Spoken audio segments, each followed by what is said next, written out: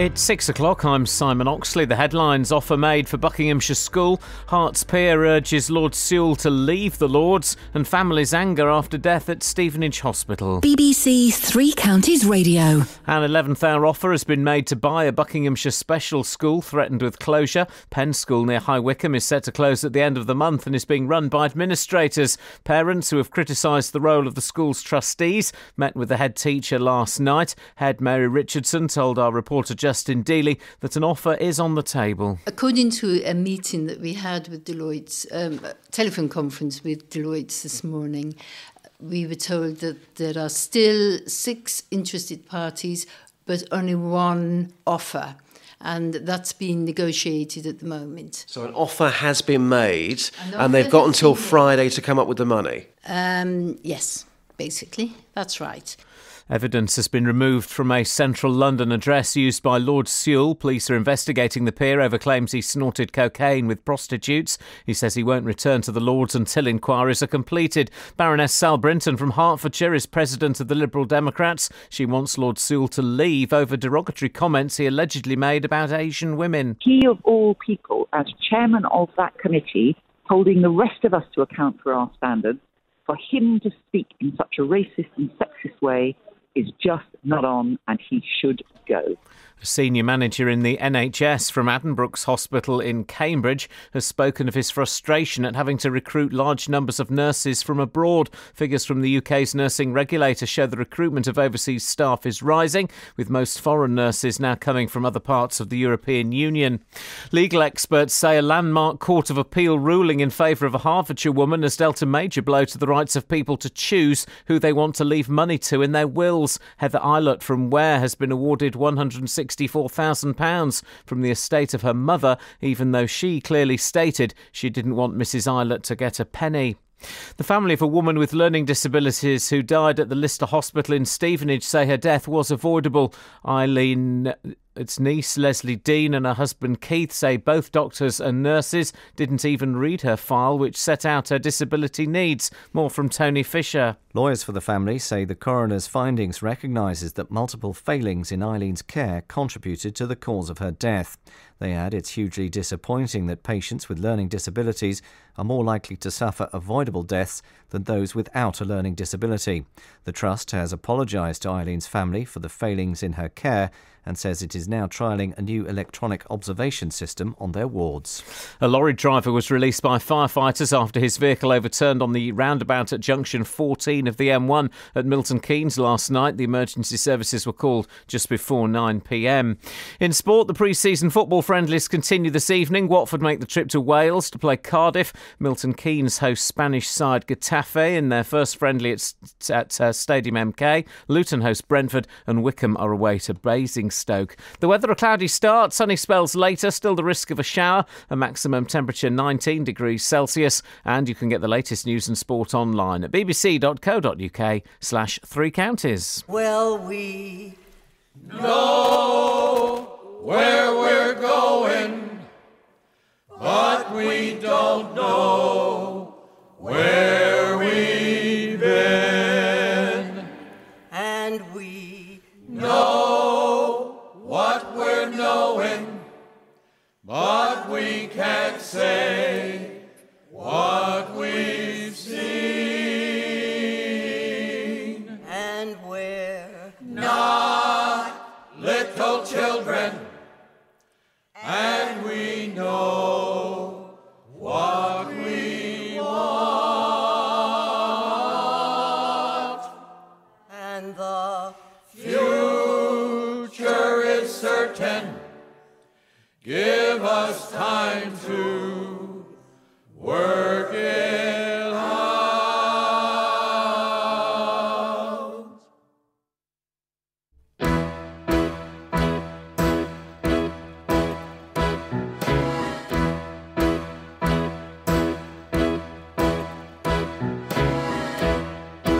We're on a road to nowhere. Come on inside. Taking that ride to nowhere. We'll take that ride.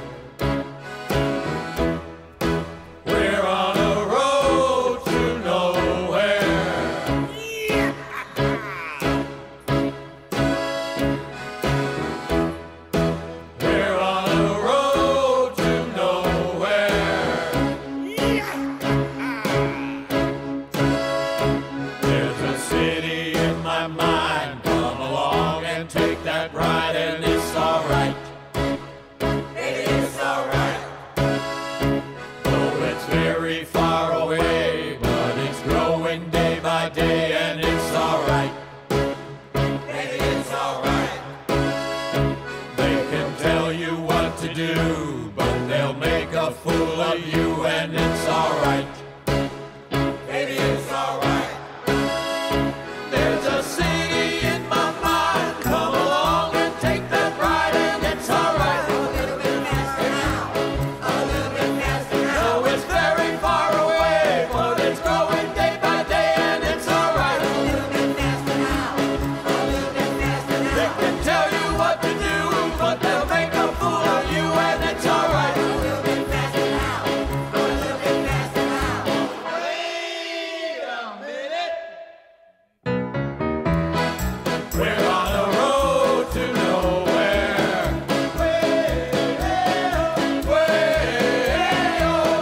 We're on a road to nowhere. We're on a road to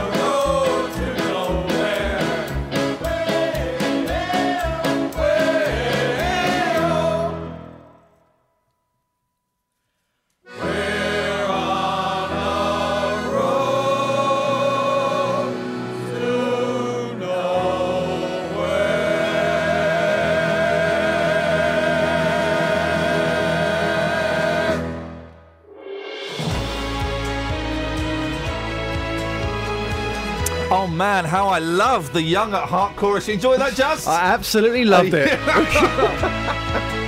Maybe we'll get their version of Staying Alive later on as well. There's a double album of that nonsense. Morning, guys. Iain Lee, BBC Three Counties Radio.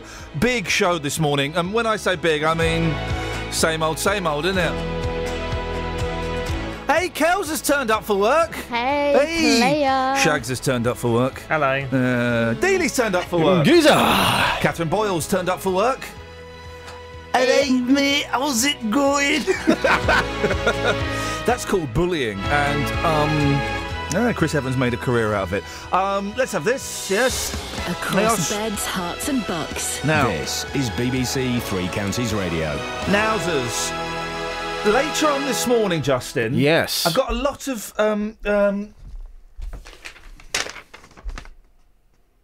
I've got two things to talk about in the show. Yeah. And I think we did this, right? Did we do this? Men that sing like girls. No. Okay. I want to do a thing. See if you got men that sing like girls. Because they had Wally Webb. I would love a contract like Wally Webb. He takes more holiday than work. What a guy. What a geezer. He's played the system to his advantage. I've turned it. There we go. So, he was playing, what's that rubbish band? Hello, Bee Gees. No, well, there's one. we'll have what? Yeah, We'll have that. Obviously, Brian Wilson from the Beach Boys. Bobby Darin, maybe.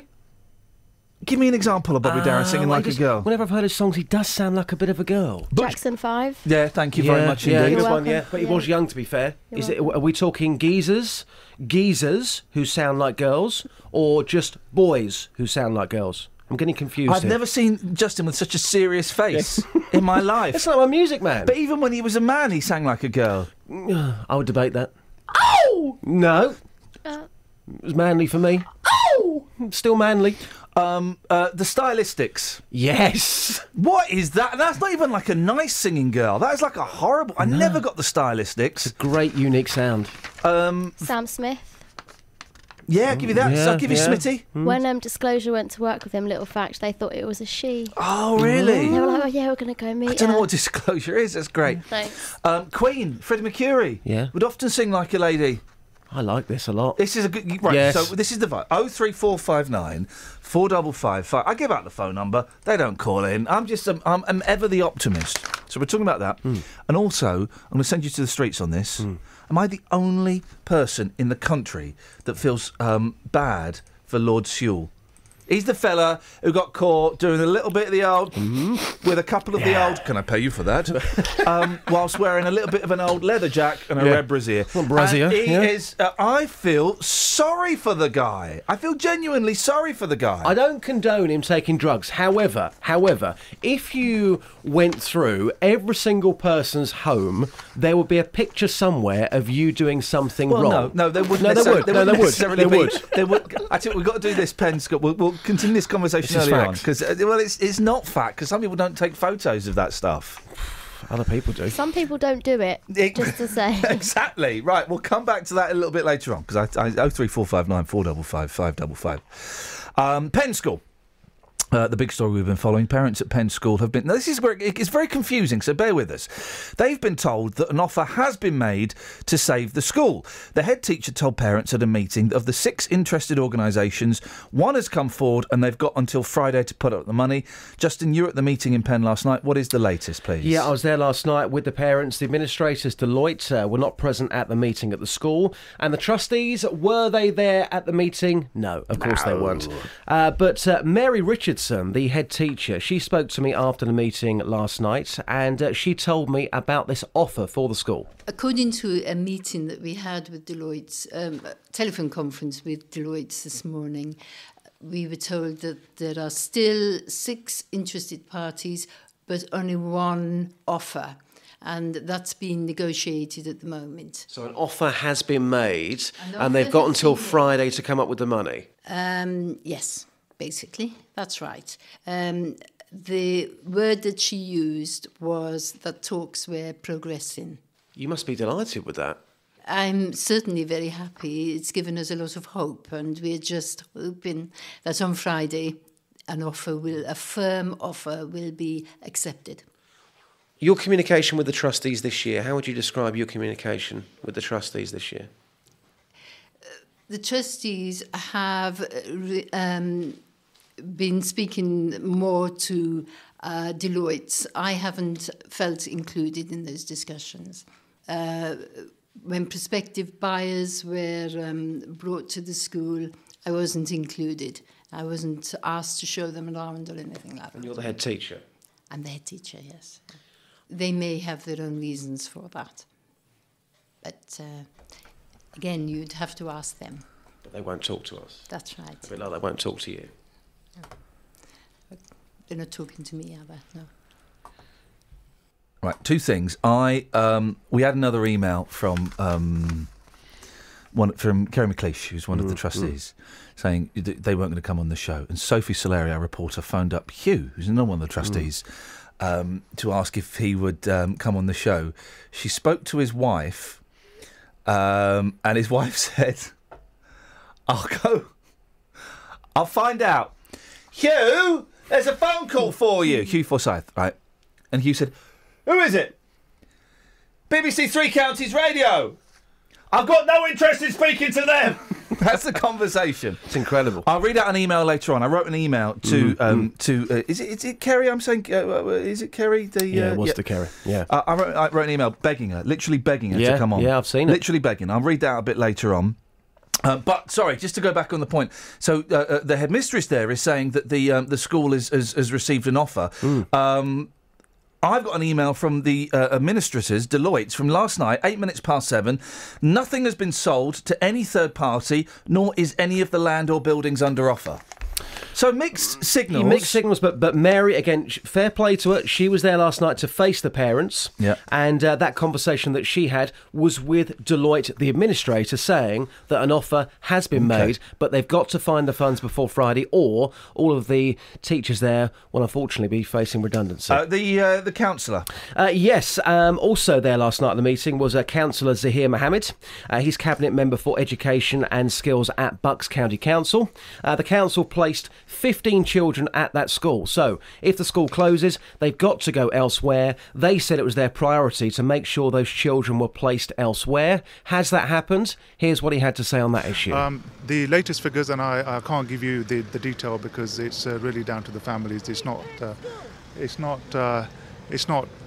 information that I can divulge. But if I give you rough figures from today, about 40% have accepted places, about 50 are still waiting offers.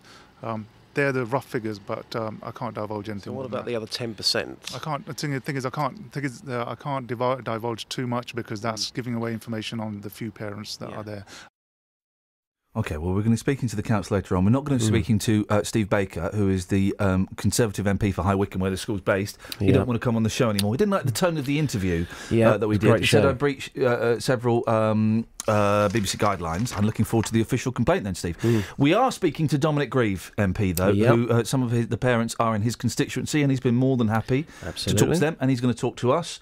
Let me quickly read this email that I sent to Kerry, and then we'll move on. Kerry McLeish, she's one of the trustees.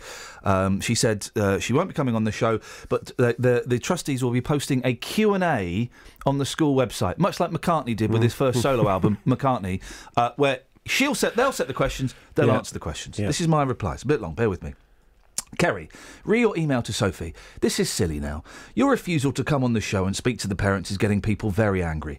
Your engagement of a PR company in Soho completely backfired and actually made you look as though you don't care. Now, come on. I know you do care, but your complete unwillingness to speak is making people suspicious and angry.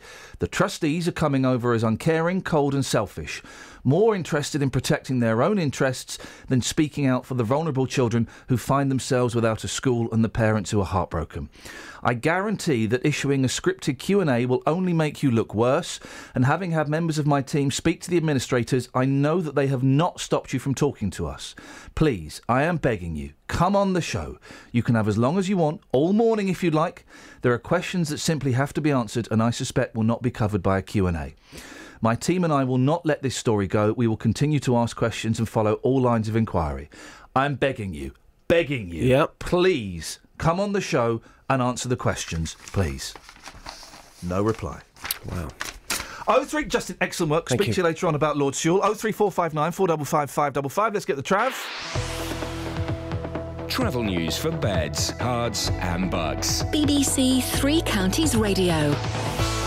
If you're heading into London on the North Circular, there's a lane closed for barrier repairs heading east at the Staples Corner flyover, blocking the inside lane just as you come up onto the flyover after an accident yesterday morning. On Paula Radcliffe Way in Bedford, the roadworks there still at Cutthroat Lane and Clapham Road, likely to cause some delays later this morning. No problems on the trains. Tom Watts, BBC Three Counties Radio. Thank you very much, Tom. Coming up, we will have the conversation. Am I the only person that feels sorry for Lord Sewell? And have you got photos at home of you doing rude stuff? Because I tell you what, in my household, I ain't. I keep them in the lockup by the Thames. I don't. I keep them in the boot of my car. I don't. I keep them in the boot of Kelly's car. Where are we now? 6:18. It is Tuesday, the 28th of July. I'm Iain Lee. These are your headlines on BBC Three Counties Radio. An 11th hour offer has been made to buy Penn's special school in Buckinghamshire, which is set to close on Friday. Hertfordshire peer Baroness Sal Brinton says Lord Sewell should leave the House of Lords. And the family of a woman with learning disabilities who died at the Lister Hospital in Stevenage say her death was avoidable. Every weekday morning. One partially closed and the others didn't operate at all. I have contacted other companies who do it professionally and they said it should have been anchored down. The JVS Show. It was looked over by the garage and they told me do not move the vehicle anywhere. It's a complete death trap. The JVS Show fights for your rights and tackles your consumer problems. I'm getting nowhere. I've tried on numerous occasions to talk to the manager of this company. If you need our help, email jvsshow@bbc.co.uk. So they said, we're going to contact the customer, we're going to have a chat, and we're going to make a gesture to that customer. And we could do the same for you. Without your programme, I don't know what you'd do in the morning. The JVS Show, weekdays from 9 on BBC Three Counties Radio. Imagine a computer system on a radio station where you can type in searches for any songs and you type in Taylor, look, because you fancy a bit of Taylor Swift. I like a bit of Taylor Swift. I like that bouncy one she did. Maybe you could look for it, Kelly. And what comes up is James Taylor and Queen. I want Taylor. Why would you invent a radio search system that doesn't bring up, I don't know, Taylor Swift, for crying out loud? Can you get me that good Taylor Swift song? Shake It Off. Shake it off. Shake it off. Shake it off. Is that the one? Is that the one I like? I'm guessing so. Thank you very much indeed. Then that's the one, what I want to hear. Why would you invent a system where you can't type in Taylor Swift and Taylor Swift pops up in 2015? We've not upset her as well as Apple, have we? Nearly played a Neil Young song yesterday. I managed to pull out of that as quickly as I possibly could. 03459 455 555. A very sad story. The family of a 69-year-old woman with learning disabilities who died at the Lister Hospital in Stevenage say her death was avoidable. A coroner found there was a gross failure in the care of Eileen Smith. Well, Eileen's niece, Leslie Dean, and her husband Keith say both doctors and nurses didn't even read a special folder which set out her disability needs. Well, Mary Varney is a lawyer in the human rights team at Lee Day and represented Leslie and Keith. She joins me now. Morning, Mary. Morning. There were a catalogue of failings here, weren't there? What were the main ones, the main failings after Eileen was admitted to the hospital? Well, there was around a 12-hour period where observations showed that Eileen's health was deteriorating. And the observations are allocated a score, and you place the score on the chart, which says on the front of it what you have to do if the score reaches certain numbers. And there were just repeated failings over 12 hours to escalate the fact that her health was deteriorating to any medical staff. On top of that, there were failures to use the right bleeps so that even when they did try and contact a doctor before that 12-hour period, they were using the wrong numbers. And it seems that a lot of comfort was taken from the fact that Eileen was quiet, that she looked okay, and that she was just sitting peacefully. Whereas if they'd taken time to read her purple folder, it would have explained that Eileen didn't really communicate, and she certainly didn't communicate pain. What is this purple folder? Because this is significant, isn't it, in the failings, in that they ignored the purple folder. Why is this so important? It is.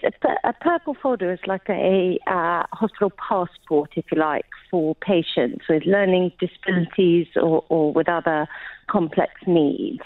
And it sets out to the health staff what the individual is like, because they can't tell the doctor or the nurses information about themselves as a patient who didn't have those disabilities would be able to do. And so it's a very important tool to ensure that those caring for patients who can't communicate for themselves and who have a learning disability know about this patient as an individual and therefore can tailor their care and make judgments about them accordingly. After the serious case review, you and the family had to really push, didn't you, to persuade the coroner to open an inquest? That must have been very frustrating. Yes, it was. I think the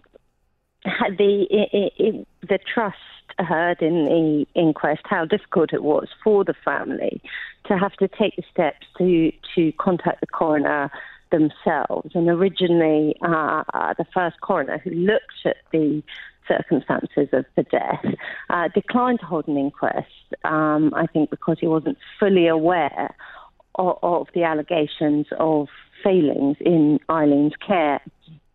And it took Leslie and Keith actually finding lawyers, instructing Lee Day, and us making submissions to the coroner to show him all the failings that we alleged had happened and had an impact on Eileen's death. And yes, it was a real shame that the trust didn't take steps themselves to, having found gross failings, to alert the coroner to those. Instead, it was left to the family who had to try and find lawyers to help them do it. We're going to be speaking to the Director of Nursing at Lister Hospital later on, and I pray that I do not hear the phrase, lessons have been learnt. Oh, I hate that phrase.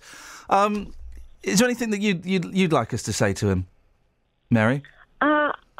I think in my experience, I've sadly done a few of these inquests where the coroners find there were gross failings in patients' care. And what surprised me so far is the fact that there's been no personal contact from the chief executive of the trust, the person that at the top of the chain, to give a personal apology to Leslie, for whom this has obviously been an incredibly sad experience. And although we welcome the changes that the Trust has made, and there is no doubt that Eileen's legacy is that patients are safer at the Leicester Hospital, I'd like to see them take them step as a real acknowledgement of the harm that they caused. Is that what Leslie would like to happen? To receive a personal apology? It's not something she's asked for directly. You asked me what I'd like to do. It's not something she's asked for directly. Leslie asks questions.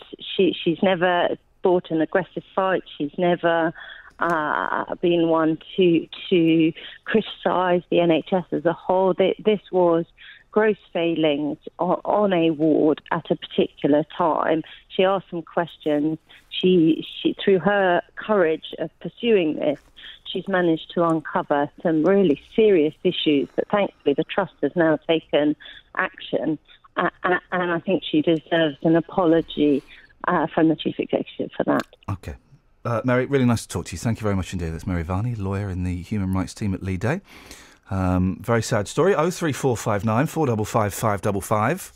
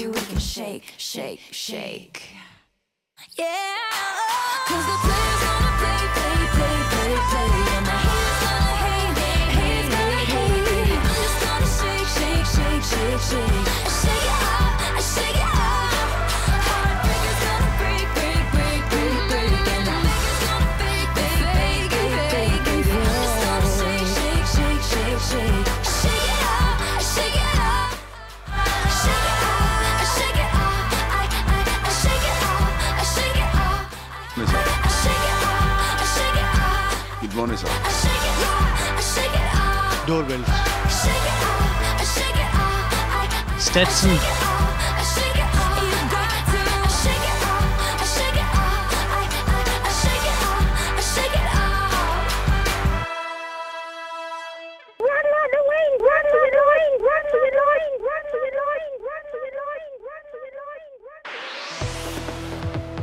Travel news for beds, cards and bugs. BBC Three Counties Radio. Checking the speed sensors, and the North Orbital Road looking heavy coming down to join the M25 at junction 21A at Bricketwood.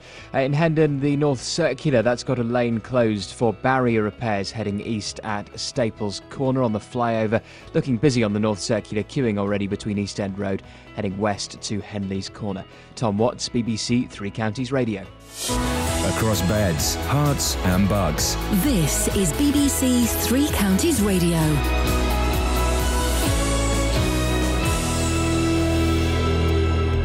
It's 6:30. I'm Simon Oxley. An 11th hour offer has been made to buy Buckinghamshire Special School, threatened with closure. Penn School near High Wycombe is set to close at the end of the month and is being run by administrators. Parents met with the head teacher last night. Evidence has been removed from a central London address used by Lord Sewell. He says he won't return to the Lords until inquiries are completed. Baroness Sal Brinton from Hertfordshire, the president of the Liberal Democrats, says he should go now. And the family of a woman with learning disabilities who died at the Lister Hospital in Stevenage say her death was avoidable. They said the coroner's findings recognised that multiple failings in Eileen Smith's care contributed to the cause of her death. Three Counties Sports. BBC Three Counties Radio.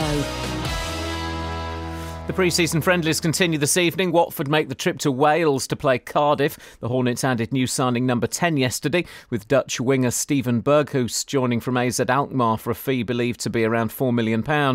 Milton Keynes Dons host Spanish side Getafe in their first friendly at Stadium MK, the match dedicated to Chief Scout Andy King, who passed away at the end of May. Luton host Brentford. Still no word from the Hatters on the future of trialist striker Craig McHale-Smith, and Wickham are away to Basingstoke. In Formula One, Renault have described the Milton Keynes Red Bull team as high maintenance. It's part of an ongoing spat between the two about the quality of the engines the French team are supplying. Racing's Glorious Goodwood gets underway today with a new title. Champion jockey Richard Hughes retires at the end of the 5 days to switch from riding racehorses to training them. More from Cornelius Lycett. Technically, it's no longer Glorious Goodwood after a multi-million-pound sponsorship deal with Qatar, though such a famous name is likely to stick over the 5 days, during which time Richard Hughes is favourite to be top jockey on a track where he's enjoyed notable successes over the years, particularly with retired trainer Richard Hannon and now Richard Hannon Jr. Hughes retires on Saturday and hopes to saddle runners in the autumn.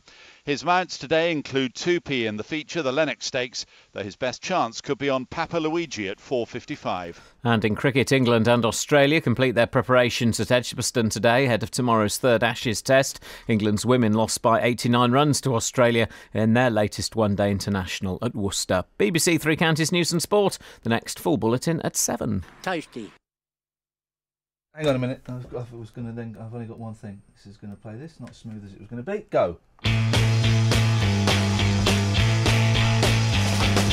People try to put us to talking about my favorite station just because we're new in town. My favorite station. They said the BBC was dead and talking about my favorite station. But our new approach is fresh and bold. My favorite station. This is my favorite station, baby. Radio 1. This is Iain Lee on BBC Three Counties Radio. Oh, if I'd then been... I'm doing this all from iPod, guys, and if I'd have had the skills, I could have scrolled immediately to the song that I wanted to play, and I just... I don't have skills. So, yesterday, Kelly, I showed you a letter. Do you remember I showed you a letter? Showed you a letter? No. Do you not remember I showed you a letter? Showed you a letter. Shags, yesterday I showed you a letter. Me a letter? Yeah, I did, mate. Sorry, that was out of order. Yes, I did, mate. I did. I showed you. Okay, yeah. I showed you both a letter after the show, and you went, "Oh, that's nice." Yeah. Unbelievable. Honestly, Justin, I had a letter in my bag after the show. Yeah. I showed him a sealed letter and went, I've got... Oh, yes. Oh, look at yes, these yes, two. yes, Incredible. yes. What was the letter? Technically, it was an envelope, is all I'm saying. I mean, that is slap. There's slap attitude number here, one. capital A. That is shaggitude. Sorry. Slap number one. Kelly. You had written a letter Yep. To the residents of your childhood home. Yep, the house I lived in between the age of 0 and to 11. 1973 to 1984, classic. I wrote them a letter. Right, my sister's emigrating, and as much as I've tried to avoid the facts and put my head in the sand, it's still actually going to happen. I thought, wouldn't it be nice if we went to, having lost our dad in the last couple of years, and Mum's not very well, and she's moving away. Wouldn't it be nice if we went to looked at our old childhood home? Just went round. I remember we had this conversation about a year and a half ago. Yeah. Would you go and knock on the front door? And if you were that person, would you let them in? It's a bit weird, but I can totally understand why you're doing this. Well, so I wrote the letter. I've done phrases, and I wrote the letter. Wrote a letter saying, I know this is weird.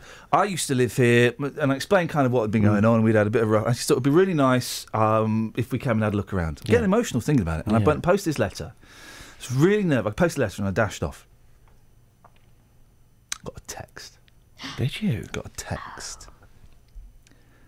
Not interested, don't want to know. No, I'm joking. I was going to say, that could be for anyone, to be honest. Hi there. I'm not going to say her name because make up a name. Hi there. My name is Sarah. I live at the address. I read your lovely letter today. You're welcome any time to come round and look. It will be my pleasure. Oh, brilliant. And then we had a little text thing and she wrote, I was really touched by your letter. She told me the days that she's available. It will be great to meet you. I'm a single mum of 3. My children love this house too. We're making great memories for them. And then she says, I've not lived there for 31 years. Yeah. I just spoke to Phil and Jim. They would love to see you too. They remember you very well. They're the next door neighbours. No. They're the old couple that live next door. Boss. I thought they were dead. I'm up. Do you know what? I'm giving you one of these. Thank you. Thank you. I accept that. Great story. They're next door neighbours from 30 years ago who were, I remember them being old, but I was like 8, so I'm guessing maybe they were in their 50s.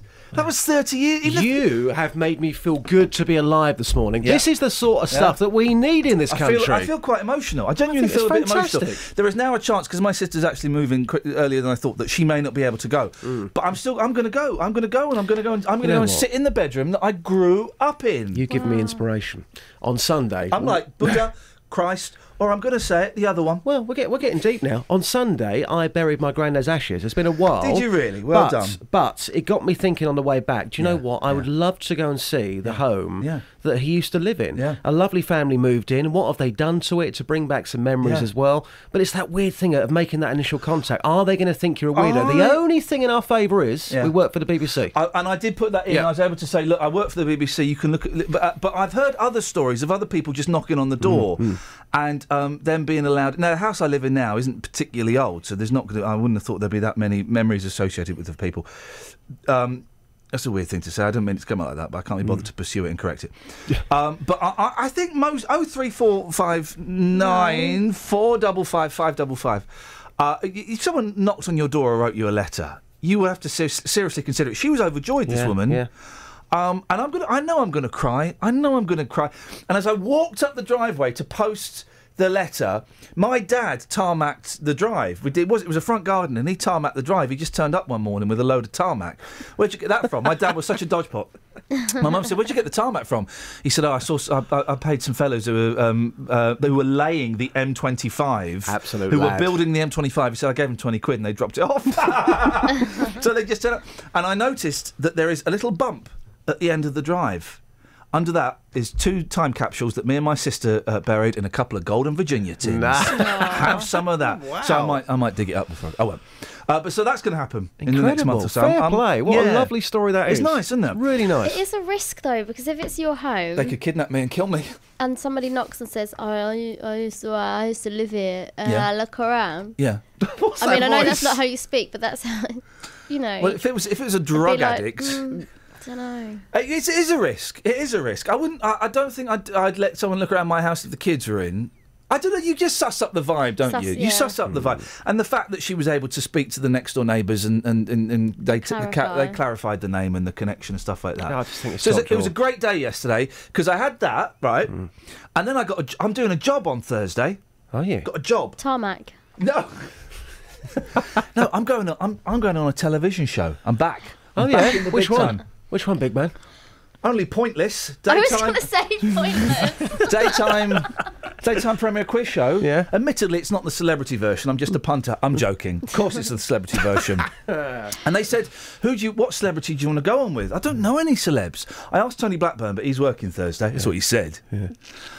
So I'm going to turn up Thursday, rock up. There'll be some random celebrity there. Could be Minnie Driver. I don't know, Bruce Willis. Yeah, Bruce Willis. And we're going to do Pointless with them. Now, bearing in mind, I've won Weakest Link. I've won the Mastermind. I've won the Celebrity MasterChef. Not MasterChef. I don't need your life story. I need to correct. I didn't. I came last and come down with me. We don't discuss that. That was the worst week of my life. The one with Percy Potato and Terry Tomato. Oh, won't cook. Ready, steady, won't Ready, cook. Steady, Won't Cook. I won Ready, Steady, Won't Cook. Did you really? Yes, I did, mate. Here's the thing about Ready, Steady, Won't Cook, right? You know, you turn up with your shopping bag of your shopping goods that you've bought. You've not bought that. Someone's bought that for you. They give it to you. They show you just before you go on what you've bought. You don't pick your own ingredients. No, mate. No, mate. I'm outraged. I was outraged, but they were paying quite good cash, I seem to remember. What 5 ingredients would you have picked if it was real? A potato. Yeah, a good. cheese. Yeah, good. That'll do. Yeah, good. Mashed potato with cheese on, isn't mash. it? Cheesy mash. I'll be there.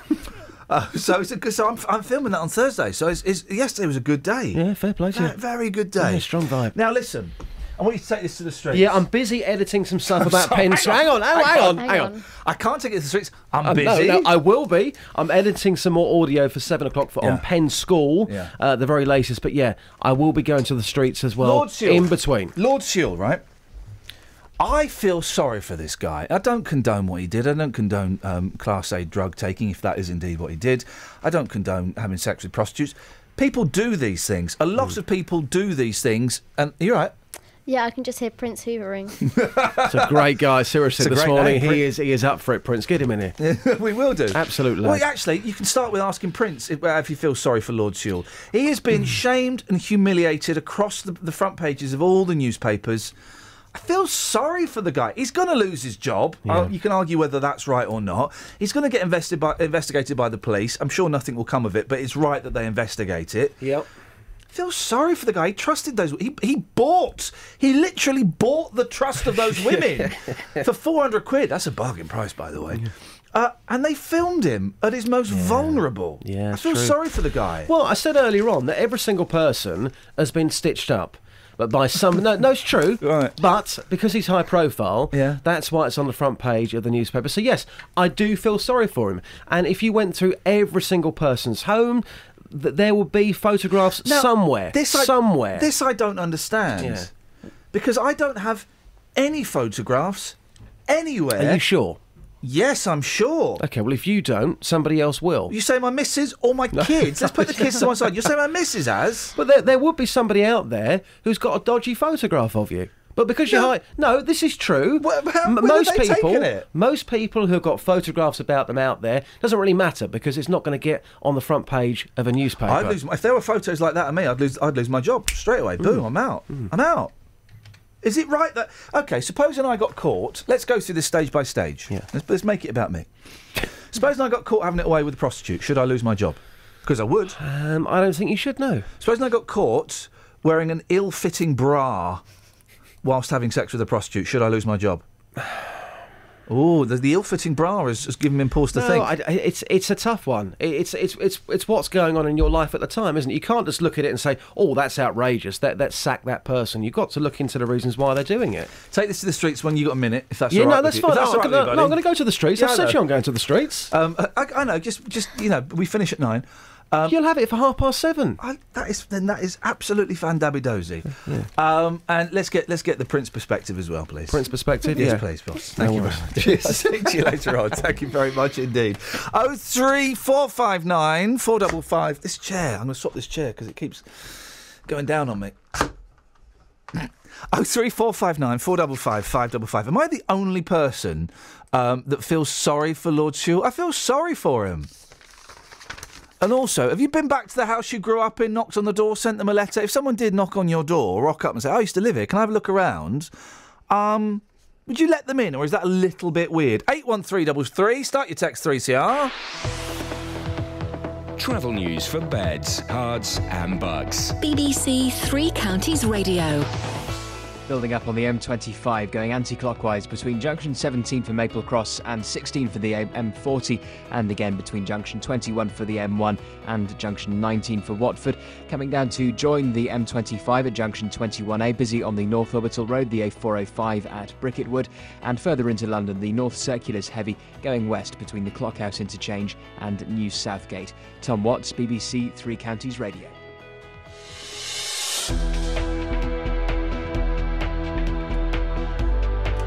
What'd you say? We've got I won't two tell you. weird- I won't tell you what I said. No, I heard what you said. Okay. Just said we've got two weird texts. We'll come to those in a moment. That's yeah, it wasn't breaking. Okay. That's got to be worth. That's got to be worth staying tuned for, isn't it? Two weird texts. 03459 455 555. It is Tuesday, the 28th of July. I'm doing my slow voice. It's the news. An 11th hour offer has been made to buy Penn Special School in Buckinghamshire, which is set to close on Friday. Hertfordshire peer Baroness Sal Brinton says Lord Sewell should leave the House of Lords. And the family of a woman with learning disabilities who died at the Lister Hospital in Stevenage say her death was avoidable. Let's get the weather. Here's Sarah. Beds, Herts and Bucks weather. BBC Three Counties Radio. Good morning. Good morning. I feel like you're going to say something to me, aren't you? What would you like me to say to you, Sarah? There's nothing I can say to you, really. That's going to make it any better. That's going to make up for this. Nutbush. You know, you said nutbush. Nutbush. So I just feel it's probably best we just move on from that. Well, what speed am I doing the weather at this morning? Is it slow and tediously slow at the moment, if I'm honest. Let's do it excited. Excitable speed. I'm setting the weather to excitable. Here we go. Here we go. All right then. 13 Celsius across the three counties this morning, and we are dry right now. Quite a bit of cloud around, but we will see breaks appearing in that cloud as we go through the day, and generally it'll be dry with some sunny spells this afternoon, 17 or 18 Celsius. Couldn't rule out a late evening shower. Generally, though, we will stay dry overnight. Tomorrow we start dry, lots of sunshine through the day, and some afternoon showers. No? Let's just go back to slow and boring, shall we? All right. Thanks, Sarah. Cheers. She's a good sport.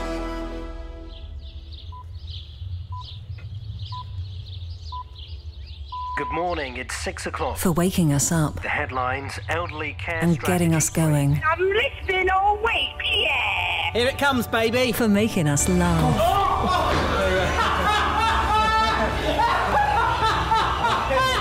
And making us cry. Flipping it, mate. Calm down. Wish it on anyone. For expanding our minds. We're going to take a walk through Luton, holding hands. Expanding our minds. See if anything happens. And broadening our horizons. But if my liver's literally not hanging off on its last threads, then You can up your drinking. For all of our hopes. You can be sure that I'll never ever forget you. Your very loving husband, John. And I leave that on there. She might read it, I don't know. And our dreams. Watford are promoted to the Premier League. The final whistle goes at Stadium MK. The Dons are in the Championship.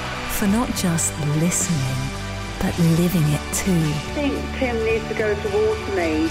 Where? Watermead. For all of us. BBC Three Counties Radio. That's very Jamiroquai. I'm trying to. You don't have to say That's what I'm trying to you love find. me just because I had.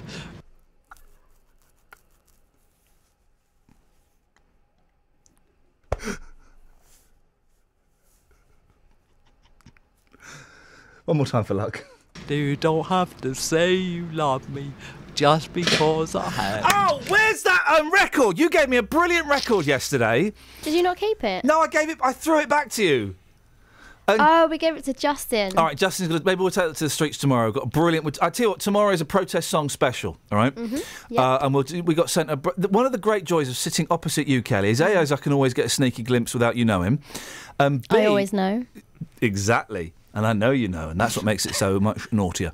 And B, I get all of the BBC Introducing rejects. No, I get the stuff that's too good for BBC Introducing. Yes. That's how I got... What were they called? Thunderstruck?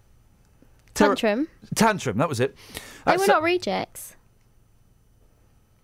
So I got Tantrum on. I broke Tantrum on my show. You may have heard them on other shows. They stole the idea. My show. And tomorrow we have got a brilliant singer-songwriter coming on. Protest song. It's about the so-called Islamic State. It's a bold move. It really is. I've not heard Neil Young doing one. Well, even if he did, we wouldn't be able to play it because of the disagreement the BBC have got with him. But I've not heard, I don't know, any of your other protest singers, Duncan from Blue or anybody Bob doing this. Dylan. But I've not heard Bob Dylan doing a song about the so-called Islamic State. This young lady has. It's a risky thing to do. Dealey's going to take it to the streets, which in many ways maybe even riskier. So that's tomorrow's protest song special. You better remember that, Shags, you're producing. If you don't, slaps. Great harmonica on it. There is harmonica on it, yeah. Jeff is in Wingrave. Good morning, Jeff. Morning, Ian. Good morning. What have you got for us, Jeff? Well, I was touched by your story about going back to a house you lived in. I was born in 1941. My father was in the Royal Air Force, and my birth certificate says that I was living at an address in St Ives in Huntingdonshire, as it was then. And I was up that part of the world and thought, well, about 3 or 4 years ago, let's go, see if we can find the place where I live. Yeah. Went to an estate agent, found out where the road was, because they would know. And I found this little terrace houses, and I suspect my father rented a room there. I would have thought my mother and father rented a room there. I knocked on the door, and there were 2 elderly people, they were probably 90, just sat there, looking out of the window. I looked in the window, and they looked at me. Didn't stir, didn't do anything. Oh, Christ, what do I do? And I thought, well, I can't do anything more. So I obviously left it. I came home, I took a photocopy of my birth certificate. I wrote a nice letter, hopefully a nice letter, to them, and the letter had the birth certificate had the address on. And sadly, I never heard another word. Oh, no! Really? And that's rather hoping that they've got a daughter or son would have picked it up and contacted me. I suppose if they were elderly, that, you know, that they would be a little bit cautious. But you'd think that... Well, when I knocked and I realised, I thought, oh, this is a crazy thing to do, because I'd be... Isn't it? You could see they were elderly. I thought I'd probably worried them stiff, which is why I wrote to them and explained... To ignore a letter like that is cold, Jeff. I mean, I was infant, you know. I mean, I wasn't many months, I suppose, we stayed there, so obviously I had no memory of the house whatsoever. Yeah. I saw the house where I lived. I was born in St Neots. Yeah. And nursing home, and then obviously my parents were living at this rented house or rented flat, I say, rented room. And I went and saw where I lived, where I was born, just after I was born, as an infant. So it didn't have any more meaning. No. But still, there is a, whether you remember it or not, there's still a connection with that place. And I thought, I came out worried all day. Oh dear, this poor couple, old people, and I've worried them stiff.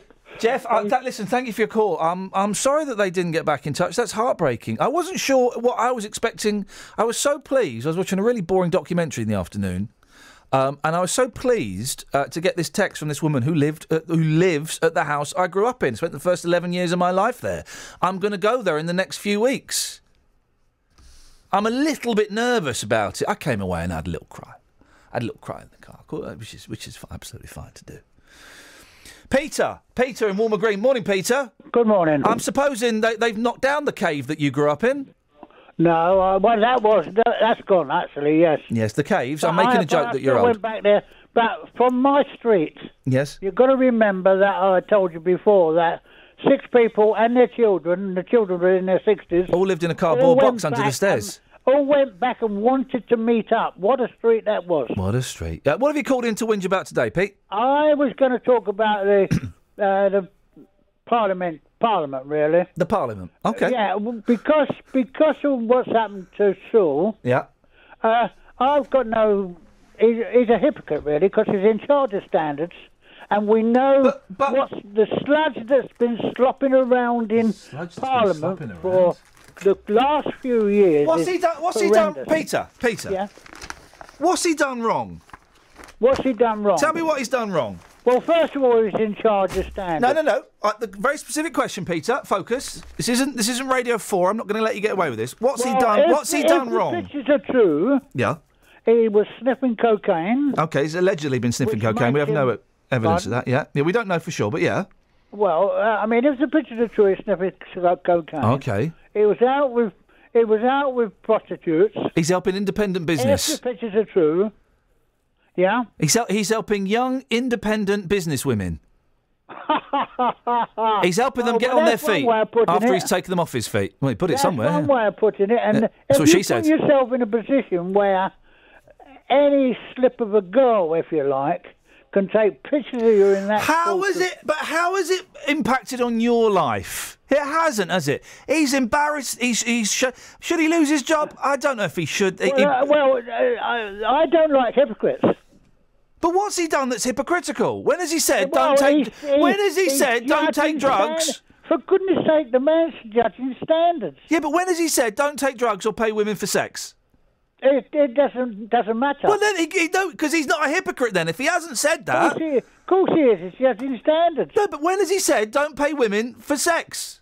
Nowhere, as far as I know. Then he's not a hypocrite. 03459 455 555. Do you feel sorry for Lord Sewell? I do. Yesterday had nothing to say. Tomorrow may bring me a thought. Today was here, now it's turned into fear. If it's with you, then I should stay. Sit and wonder why I'm leaving. Sit and wonder if you'll call. Sit and wonder why I'm looking for a meaning. Sit and wonder why I'm wondering at all. Good morning, sir. Never. Knockers are better. Yesterday, you gave me my way. Jack Russell. Tomorrow, I'm gonna give you yours. I'm not in a bad mood. We shared in each other's affair. Now there's really nothing left for me to say. Sit and wonder why I'm leaving. Sit and wonder if you'll call. Sit and wonder why I'm looking for a meaning. Sit and wonder why I'm wondering at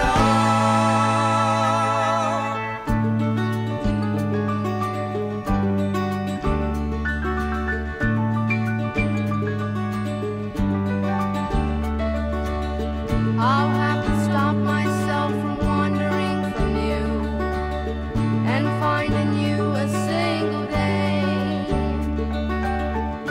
But there's someone stood behind me still, someone's voice that keeps on calling me away. Sit and wonder why I'm leaving. Sit and wonder if you'll call. Go away! Sit and wonder why I'm looking for a meaning. Sit and wonder why I'm wondering at all. I've got a mouthful of sausage.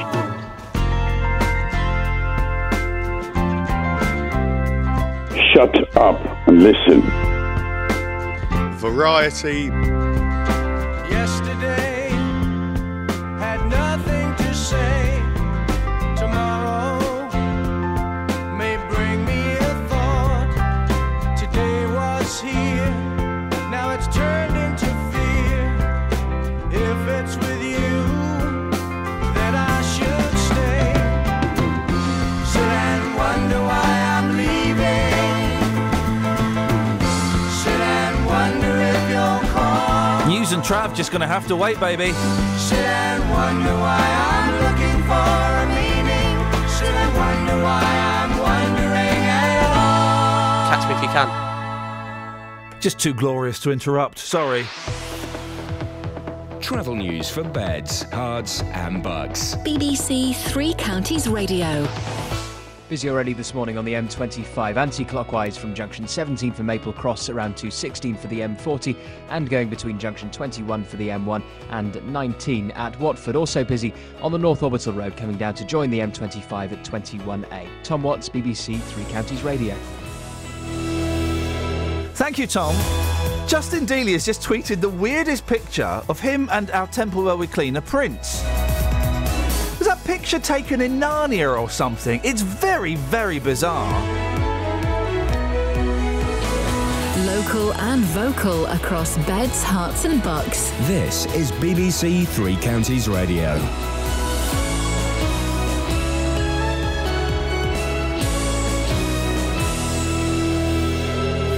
It's 7 o'clock. I'm Simon Oxley. The headlines: offer to buy Buckinghamshire Special School. Hertfordshire Peer says Lord Sewell should resign, and families anger over death at Stevenage Hospital. BBC Three Counties Radio. An 11th hour offer has been made to buy a Buckinghamshire Special School threatened with closure. Penn School near High Wycombe is set to close at the end of the month and is being run by administrators. Parents who have criticised the role of the school's trustees met with the head teacher last night. Head Mary Richardson was able to give them the latest update from the administrators. There are still 6 interested parties, but only one offer, and that's being negotiated at the moment. The word that she used was that talks were progressing. I'm certainly very happy. It's given us a lot of hope, and we're just hoping that on Friday a firm offer will be accepted.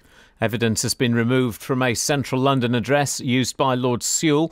Police are investigating the peer over claims he snorted cocaine with prostitutes. He says he won't return to the Lords until inquiries are completed. Baroness Sal Brinton from Hertfordshire, the president of the Liberal Democrats, wants Lord Sewell to leave now over derogatory comments he allegedly made about Asian women. He, of all people, as chairman of that committee, holding the rest of us to account for our standards, for him to speak in such a racist and sexist way is just not on, and he should go. A senior manager in the NHS from Addenbrooke's Hospital in Cambridge has spoken of his frustration at having to recruit large numbers of nurses from abroad. Figures from the UK's nursing regulator show the recruitment of overseas staff is rising, with most foreign nurses now coming from other parts of the European Union. Legal experts say a landmark Court of Appeal ruling in favour of a Hertfordshire woman has dealt a major blow to the rights of people to choose who they want to leave money to in their wills. Heather Eilert from Ware has been awarded £164,000 from the estate of her mother, even though she clearly stated she didn't want Mrs. Eilert to get a penny. The family of a woman with learning disabilities who died at the Lister Hospital in Stevenage say her death was avoidable. Eileen Smith's niece, Leslie Dean, and her husband Keith say both doctors and nurses didn't even read her file, which set out her disability needs. More from Tony Fisher. Lawyers for the family say the coroner's findings recognises that multiple failings in Eileen's care contributed to the cause of her death. They add it's hugely disappointing that patients with learning disabilities are more likely to suffer avoidable deaths than those without a learning disability. The Trust has apologised to Eileen's family for the failings in her care and says it is now trialling a new electronic observation system on their wards. A lorry driver was released by firefighters after his vehicle overturned on the roundabout at junction 14 of the M1 at Milton Keynes last night. The emergency services were called just before 9 p.m.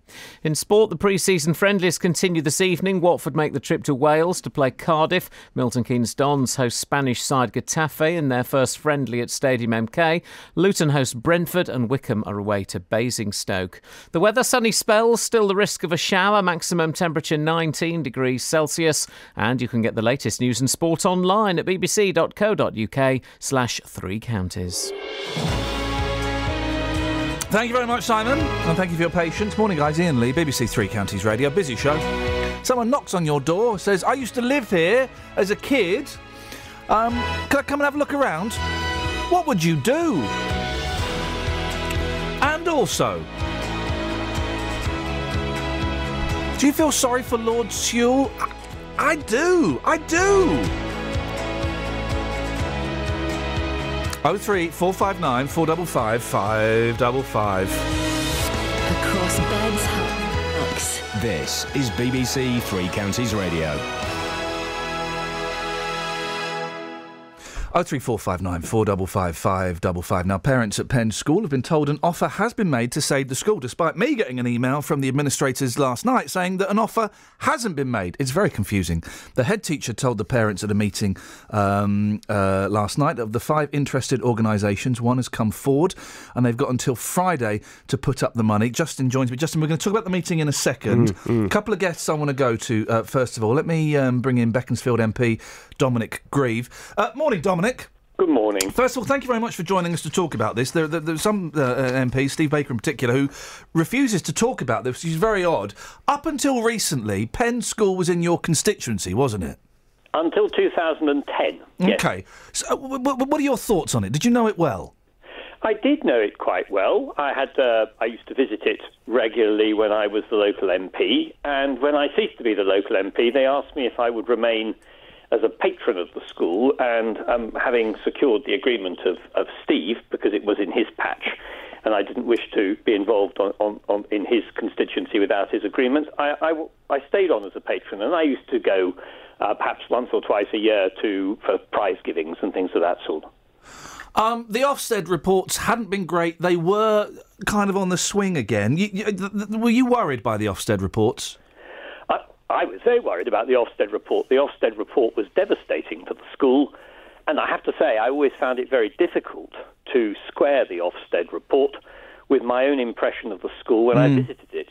But I'm not an expert in these matters, so I'm always mindful of that. But it was a devastating blow, and because this school is a non-maintained school, the consequence of the Ofsted report has really precipitated all the problems that have followed.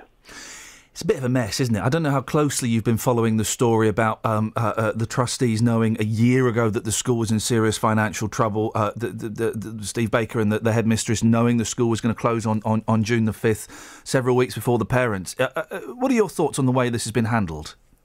Well, I find it very difficult to make any comment about that. The trustees are in a very difficult position. On the basis of this being a charitable but limited company, they will have duties. They certainly can't trade when they're insolvent. The money has to come from somewhere, and I'm just simply not privy to what was going on insofar as the trustees were concerned. I first knew I knew that the school was going to have difficulty from the moment the Ofsted report came out, but the fact that the school was facing imminent closure came as a complete bolt from the blue. And I know that you've spoken to at least one parent of a child that goes to Penn School. You may have spoken to more, I don't know. What without giving away any confidentialities, of course, the parents are very upset, aren't they? Well, the parents are understandably upset. The school provided an extremely good nurturing environment for children with complex needs. Nothing more disruptive than a school closing and those children being obliged to find a new place to go, which in many cases, on the face of it, will not meet their needs in the same way. There are very few of these schools around. This is, I think, the basic point. And so to find an alternative placement is going to be very difficult. And in some cases, the suggestion is the child should be moved into mainstream education. And quite frankly, mainstream education is not a suitable place to educate the vast majority of these children. That's one of the reasons why they went to Penn School in the first place. Dominic, I don't want to worry you. I have nothing on you in the style of Lord Sewell, but my mum lives at the Chiltern Cheshire House in Gerrard's Cross, and I was at the Summer Fete, and I've got some very embarrassing photos of you doing some dancing. With bashing your sticks and prancing around. What's it worth to keep those pictures off the internet, sir? Oh, I think I gave up worrying about that a long time ago. I've been doing a Morris dance to open the Chiltern Cheshire Home Fete for about 15 years. Well, it's thoroughly enjoyed, and you're a good sport for doing it, Dominic. And thank you so much for coming on to talk about this. I appreciate your time. Thank you very much. Thank you very much indeed. I know going off topic slightly. Every year he's at the opening of this summer fete, and every year he makes a complete plum of himself willingly by doing a Morris dance. And he's also prepared, Justin, to come on the show this morning. Yep. The school isn't even in his constituency anymore. He's come on the show. Steve Baker MP, where the Conservative MP for High Wycombe, refuses to come on the show. The parents spoke very highly of him last night at the meeting. Of Dominic, absolutely, Dominic, yes. No, and he's. I've had issues where I've had to get in touch with Dominic away from this station. He gets back in touch. Yeah. He says, I can help with this, I can't help with that, what do you want to do? You went to the meeting last night, Justin. What was the meeting for and what was the mood like? No administrators were there last night, so Deloitte weren't present. Okay. The trustees, were they there last night? No, they weren't. So it was purely the parents in terms of what the very latest is with the school. The deadline is this Friday. According to the head teacher, who was there last night to face the parents, there has been an offer made. Yeah. That's according to her. So I get the impression, again, listen, because we don't speak to the trustees, we don't know, but reading between the massive gaps in both interviews that you've done with the headmistress, I get the impression, I make up, that she has been left to hung out to dry a little bit. Her words to me last night, I feel like I've been excluded. We'll talk more about that in a moment. Councillor Zahir Mohammed is the Cabinet Member for Education and Skills at Bucks County Council. Morning, Councillor. Were you at the meeting last night? Good morning, Ian. Yes, I was at the meeting last night. And what did you make of it? I thought it was a very helpful meeting. I attended a meeting a couple of weeks ago, and I was invited to come along yesterday as well. And I really felt it was important for me to support the parents as much as I could and be there, listen to them, hear any updated view, and see how the county council can help. The school is privately run. Sorry, Zahir. The school is privately run, but some of the pupils that are leaving, the ones that live in Bucks, of course, that is your problem, placing those children. How's that going? So far, I believe it's going well. I had the latest update from officers yesterday, and they said to me, I mean, I can't divulge figures in great detail because it means giving too much detail away in terms of parents and children, but roughly, and I'm just giving very rough figures here, it's about 40% of the parents have accepted their place. 50% are still waiting offers on their places. How far away are those schools? They vary. I mean, they vary depending on the complex need of the child, because at the end of the day, we want to support the needs of the child. So in some cases, it is some distance away. A couple of hundred miles, we've heard in some cases, which is pretty poor, isn't it? Well, unfortunately, it just depends on the needs of the child, really. And if it means going some miles away, then unfortunately that's where it is. That's just unfortunate of the needs of the child, unfortunately. Yeah, it's unfortunate, and it's also, I imagine I'm trying to put myself in the position of a parent who has to send their kid 200 miles away because their local school that they've championed has been managed quite poorly. I can't comment too much on the management of the school itself. I think we're all fully familiar with the situation there. It has been. They muffed up, didn't they? They knew a year ago. They knew a year ago that the school was in serious financial trouble, and they did very little, it would appear, to turn that around. I can't comment on what they did or what they didn't do to turn it around. I think we all are familiar with the situation there. It was in special measures, and they did try to improve because their mobility requires improvement. They tried to get some funding to improve. Well, they turned down some charitable offers as well, didn't they? They turned down a charitable offer from Waitrose to decorate the school. Okay, I mean that's something for the school to comment on. Okay. Do you personally think it was managed well? Financially, it's clearly it would needed better management on the financial side. I think there's no doubt about that. In terms of information and communication, I think that could have been improved. Have the trustees spoken to you? The trustees have not directly spoken to me, but they've spoken to the officers at the county council, I understand, and there has been some communications with the officers in terms of how things have been progressing. Your thoughts on the fact that the trustees haven't spoken to any of the parents, haven't come on here to speak to the parents, refused to reply to my emails, and are now saying they're going to issue a scripted Q&A?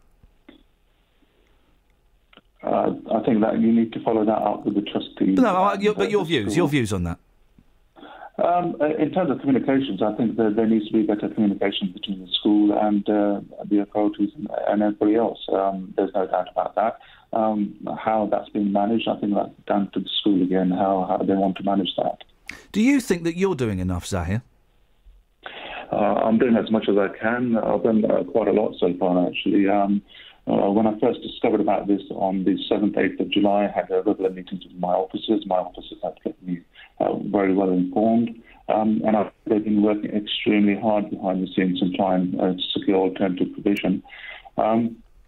I had an email from one of the parents on the Friday of that week, the 7th of July on the Friday, that I didn't pick up until the Sunday, and I contacted the parents straight away on the Sunday, and then they told me there's a meeting on the Monday.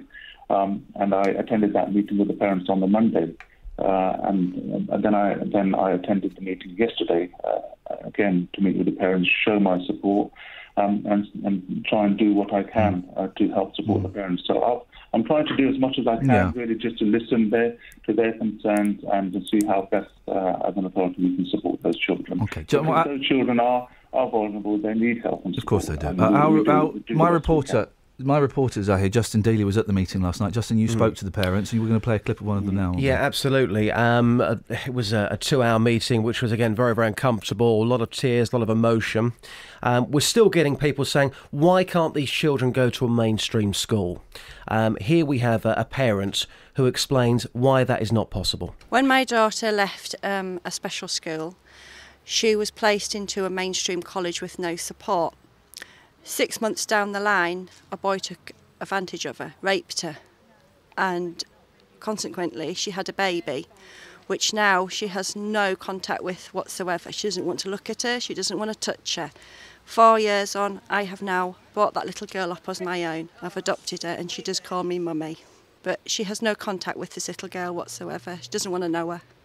And this is because her needs were so specialised that nobody was looking after her, and therefore the students there at the time took advantage of that situation. Yes, they did. I mean, one boy in particular saw my little girl, vulnerable, and just did what he wanted to do with her, really. She thought it was love. She should have been protected, and she wasn't. She was let down. She was let down very, very badly. How old was your daughter at the time? 16. You tried to get these points across this evening to Councillor Mohammed from Bucks County Council. You burst into tears in that room. I don't think a lot of people had heard that story before. Do you think he took your concerns seriously? No, I don't. I don't think he did. I don't think anybody does. From Bucks, I just think I think they just see these children being thrown into a placement because they're trying to save money. They're cutting corners. They don't care. So you fought so hard to get your son into this school after what happened to your daughter in a mainstream school. Has your son got another placement for September? Will he be going to another school like Penn? No, he's going into mainstream college with support. How scared are you about that? Really scared. Sleepless nights. Hate it. Hate the thought of it. I hate the thought that he's leaving Penn, because this was a haven for him. This was a family. This was a family unit. Zahir, your response?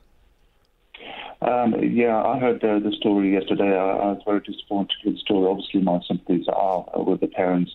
From what the authority can do is actually very limited.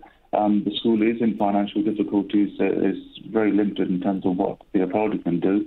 The authority is trying to do their best to place the children in alternative provision. In some cases, it's a specialist needs college. Sometimes it's one or two is actually specialist needs schools. So there are places that are going to children in specialist provision. Indeed, one parent actually wanted to send their children to mainstream education. Oh yeah, of course, some parents do, but it's not appropriate for a lot of these kids that have got very extreme difficulties. Two final questions, Zahir, then I'll let you go on. I really appreciate you coming on this morning, because I know this is a tough thing to talk about, and it would be very easy to just say, I'm not talking to anyone. So thank you from the bottom of my heart. Two questions. If Penn does stay open, if a miracle happens, we believe there is an interested buyer, can those parents bring their kids back to Penn, or do they have to reapply? What would the process be? Well, this is something that I spoke to one of the parents a couple of weeks ago in my first conversation with them, that, they're looking for somebody to take over, a partner buy, or whatever you want to call it. And my response to them at the time was that I want to see something concrete. I want to see some evidence-based that this is really will go through. If that is the case, then I will look at that case and make a decision on that basis. So if there is something out there, and so far I haven't seen anything, there is talk about offers and this and that, but there hasn't been anything concrete come my way. Even in yesterday's meeting, there wasn't really anything there. Okay. So if something does come my way, then it's something that I will consider, and hopefully we can try and address. And finally, Zahir, you are the Cabinet Member for Education and Skills at Bucks County Council. It would appear that at least the headmistress and Steve Baker MP knew the school was going to close down at least a month before you did. Are you disappointed they didn't get in touch with you earlier? I think it's down to the authorities to work out who they want to inform, whether they felt it was important to inform children at that time. They were working very hard to make sure it continues, so maybe they felt it just was going to cause more distress to parents if they informed everybody at that time. I think that's a decision for them to work out whether they should or they shouldn't. Clearly, if we had information earlier, then we would have worked on that information. And they would have helped, but I think that's a question for Mr. Baker and the school. Zahir, genuinely, I appreciate you coming on this morning. It's not an easy conversation to have. Councillor Zahir Mohammed, a Cabinet Member for Education and Skills at Bucks County Council. Justin, final word to you. I was going to say, I mean, fair play to him last night for turning up again and Tough sitting. crowd. Yeah, absolutely. For an hour or so, I think one of the parents used the term, "Well, we've beaten you up for an hour or so now." And he faced every single question. He tried to answer those questions. Yep. He came on this morning, and you have to respect that. You've got to respect that. But as I say, more to come later on. We know, according to the head teacher, there is one offer on the table, but that deal, the finances have got to be secured before Friday. That's the deadline. Justin Daly, thank you very much. This is Iain Lee on BBC Three Counties Radio. It's BBC Three Counties Radio. Busy show this morning. 03459 455 555 is the phone number. Here's another a very sad story. The family of a 69-year-old woman with learning disabilities who died at the Lister Hospital in Stevenage say her death was avoidable. A coroner found there was a gross failure in the case of Eileen Smith.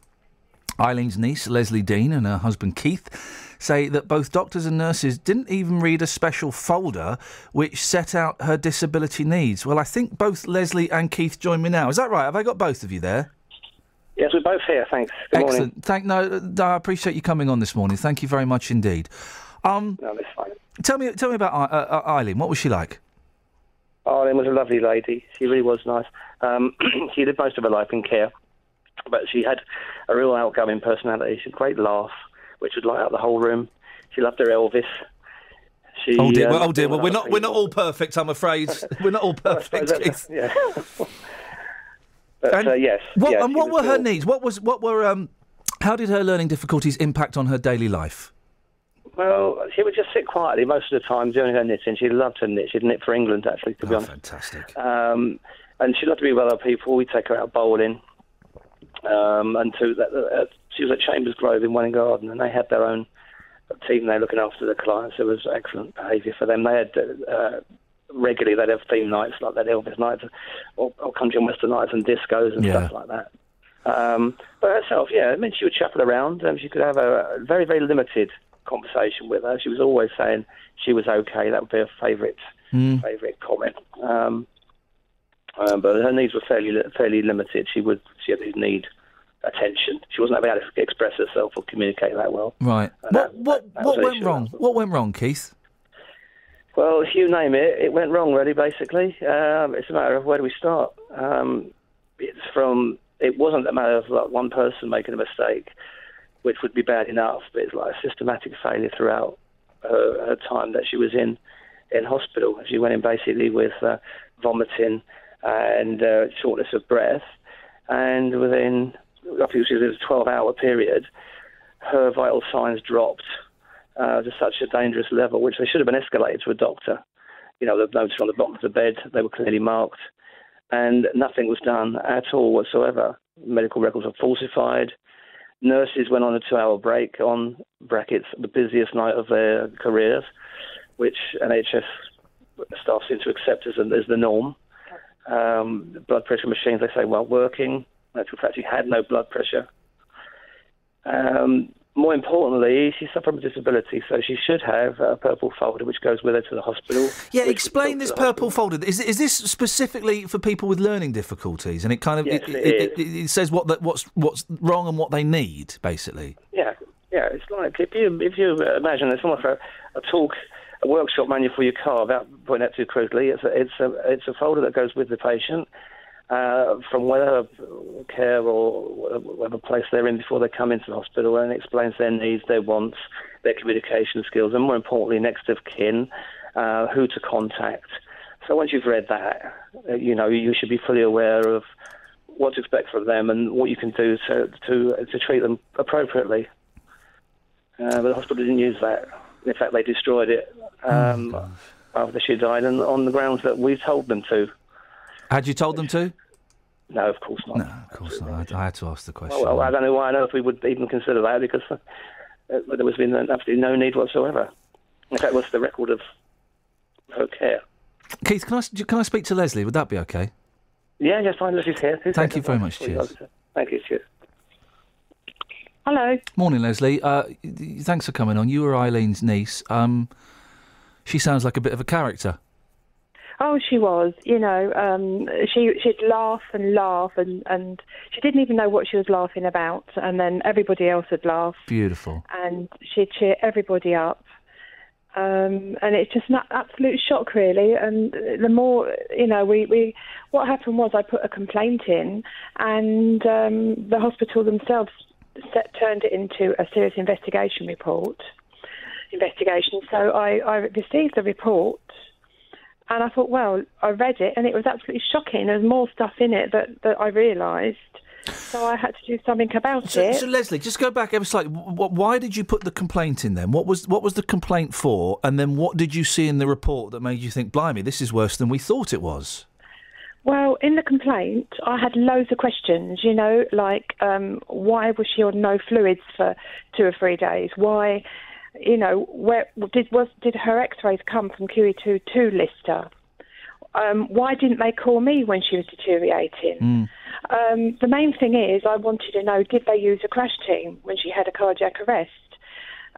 No one could tell me, and they said, the ward said someone would tell me when they later on in the day, but nobody did. So I kept ringing the ward, can someone speak to me now? And this went on for all week. Nobody got back to me. So in the end, I decided, I've got to actually speak to somebody, and I made an appointment to see a doctor. And that was one of the first questions I asked. Did you use a crash team? And he said yes. And I said, well, why has it taken 3 weeks for somebody to tell me that? And he said, I don't know. And in the meantime, I'd written a letter of complaint with loads of other issues. And that's when he said he'd open a serious investigation. But even when I got the report for the serious investigation, I had to then submit that to the coroner, because that's not an automatic thing, apparently. If I didn't do it, then the coroner wouldn't know.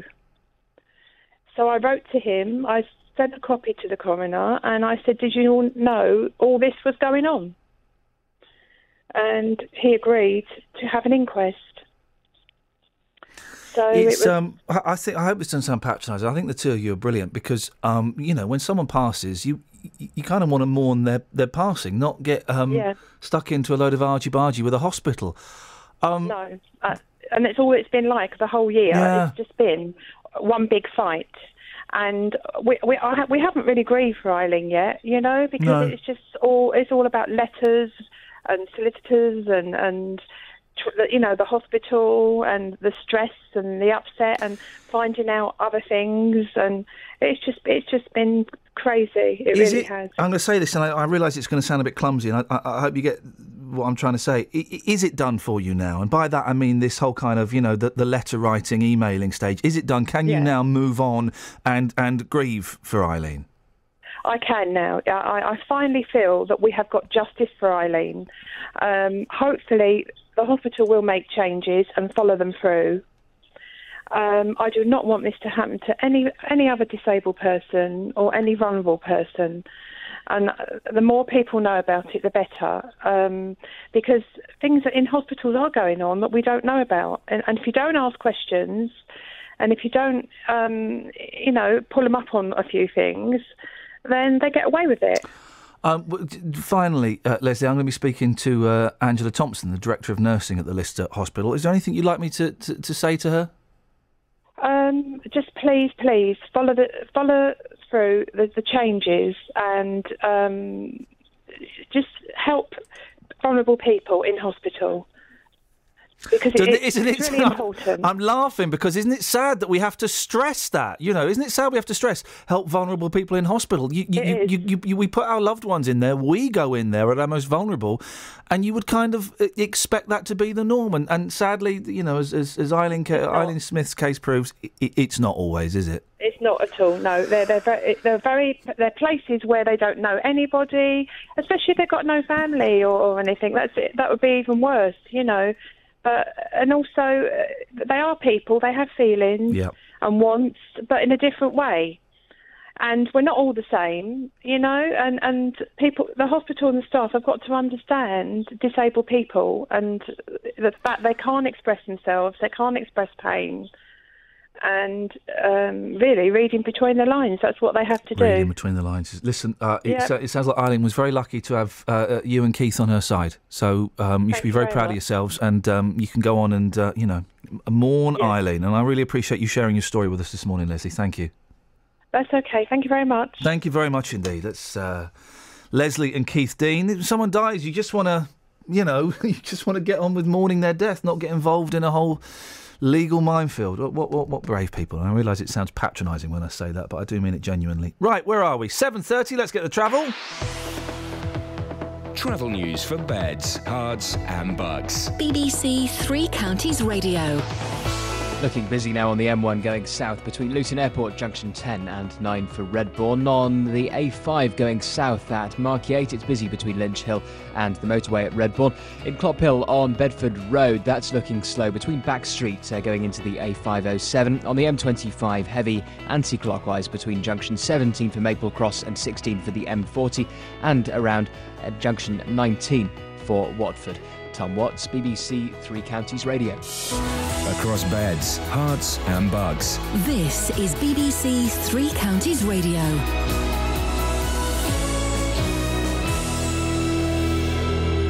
With the headlines, I'm Simon Oxley. An offer has been made to buy a Buckinghamshire special school threatened with closure. Penn School near High Wycombe is set to close at the end of the month and is being run by administrators. Parents met with the head teacher last night. Evidence has been removed from a central London address used by Lord Sewell. He says he won't return to the Lords until police inquiries are completed, but the president of the Lib Dems, Lady Sal Brinton from Hertfordshire, says he should go now. And the family of a woman with learning disabilities who died at the Lister Hospital in Stevenage say her death was avoidable. Lawyers for the family say the coroner's findings recognise that multiple failings in Eileen Smith's care contributed to the cause of her death. Three Counties Sport. BBC Three Counties Radio. The pre-season football friendlies continue this evening. Watford make the trip to Wales to play Cardiff. The Hornets added new signing number 10 yesterday, with Dutch winger Steven Berghuis joining from AZ Alkmaar for a fee believed to be around £4 million. Milton Keynes Dons host Spanish side Getafe in their first friendly at Stadium MK, the match dedicated to Chief Scout Andy King, who passed away at the end of May. Luton host Brentford. Still no word from the Hatters on the future of trialist striker Craig McHale-Smith, and Wycombe are away to Basingstoke. In Formula One, Renault have described the Milton Keynes Red Bull team as high maintenance. It's part of an ongoing spat between the two about the quality of the engines the French team are supplying. Racing's Glorious Goodwood gets underway today with a new title. Meanwhile, champion jockey Richard Hughes retires at the end of the 5 days to switch from riding to training. Here's Cornelius Lysett. Technically, it's no longer Glorious Goodwood after a multi-million-pound sponsorship deal with Qatar, though such a famous name is likely to stick over the 5 days, during which time Richard Hughes is favourite to be top jockey on a track where he's enjoyed notable successes over the years, particularly with retired trainer Richard Hannon and now Richard Hannon Jr. Hughes retires on Saturday and hopes to saddle runners in the autumn. His mounts today include 2p in the feature, the Lennox Stakes, though his best chance could be on Papa Luigi at 4.55. And in cricket, England and Australia complete their preparations at Edgbaston today ahead of tomorrow's third Ashes test. England's women lost by 89 runs to Australia in their latest one-day international yesterday at Worcester. BBC Three Counties News and Sport. The next full bulletin is at 8. Passiamo noi e la gente ci guarda ed amico un po'. Ci chiamano i monkeys, siamo meno matti di chi si crede più intelligente di noi che la pensiamo così. Comunque parliamo, non è giusto mai, c'è sempre qualcuno che ne sa più di noi. Ecco qua, passiamo noi e la gente ci guarda ed amico un po'. Ci chiamano i monkeys, siamo meno matti di chi si crede più intelligente di noi che la pensiamo così. Comunque parliamo, non è giusto mai. Yeah, I know all the words. Mr. Buninoy. I mean, I know it phonetically. Whether it's accurate, I don't have a clue. 03459 455 555. Did I get the phone number right then? Yeah. Yes. Okay, well that's bonus. Bonus. Ci chiamo due monkeys. Why are you laughing? I can speak for them. Because you actually know it. But you don't really know what you're saying. I don't know what I'm saying. No. I don't know what I'm saying, but I know the words. Right, so we're asking this morning if someone rocked up at your door, knocked on the door, said, "Hey, I used to live here. Could I come and have a look around?" Would you let them in? I did it yesterday, kind of.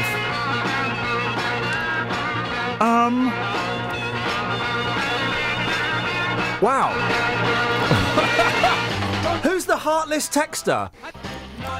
Talking about, I'm guessing 7:21. Had we moved on to the story about Eileen? I think we had at 7:21, hadn't we? Let me do a refresh. Do a refresh, because someone's texted boring. Yeah. Let's just hope that your aunt never dies needlessly in hospital. Shame on you. 7850. What a horrible person. Don't want you listening to my show anymore. Bye bye. My favourite text is the one that was sent in at 6:31. Go on. What was that? Knockers.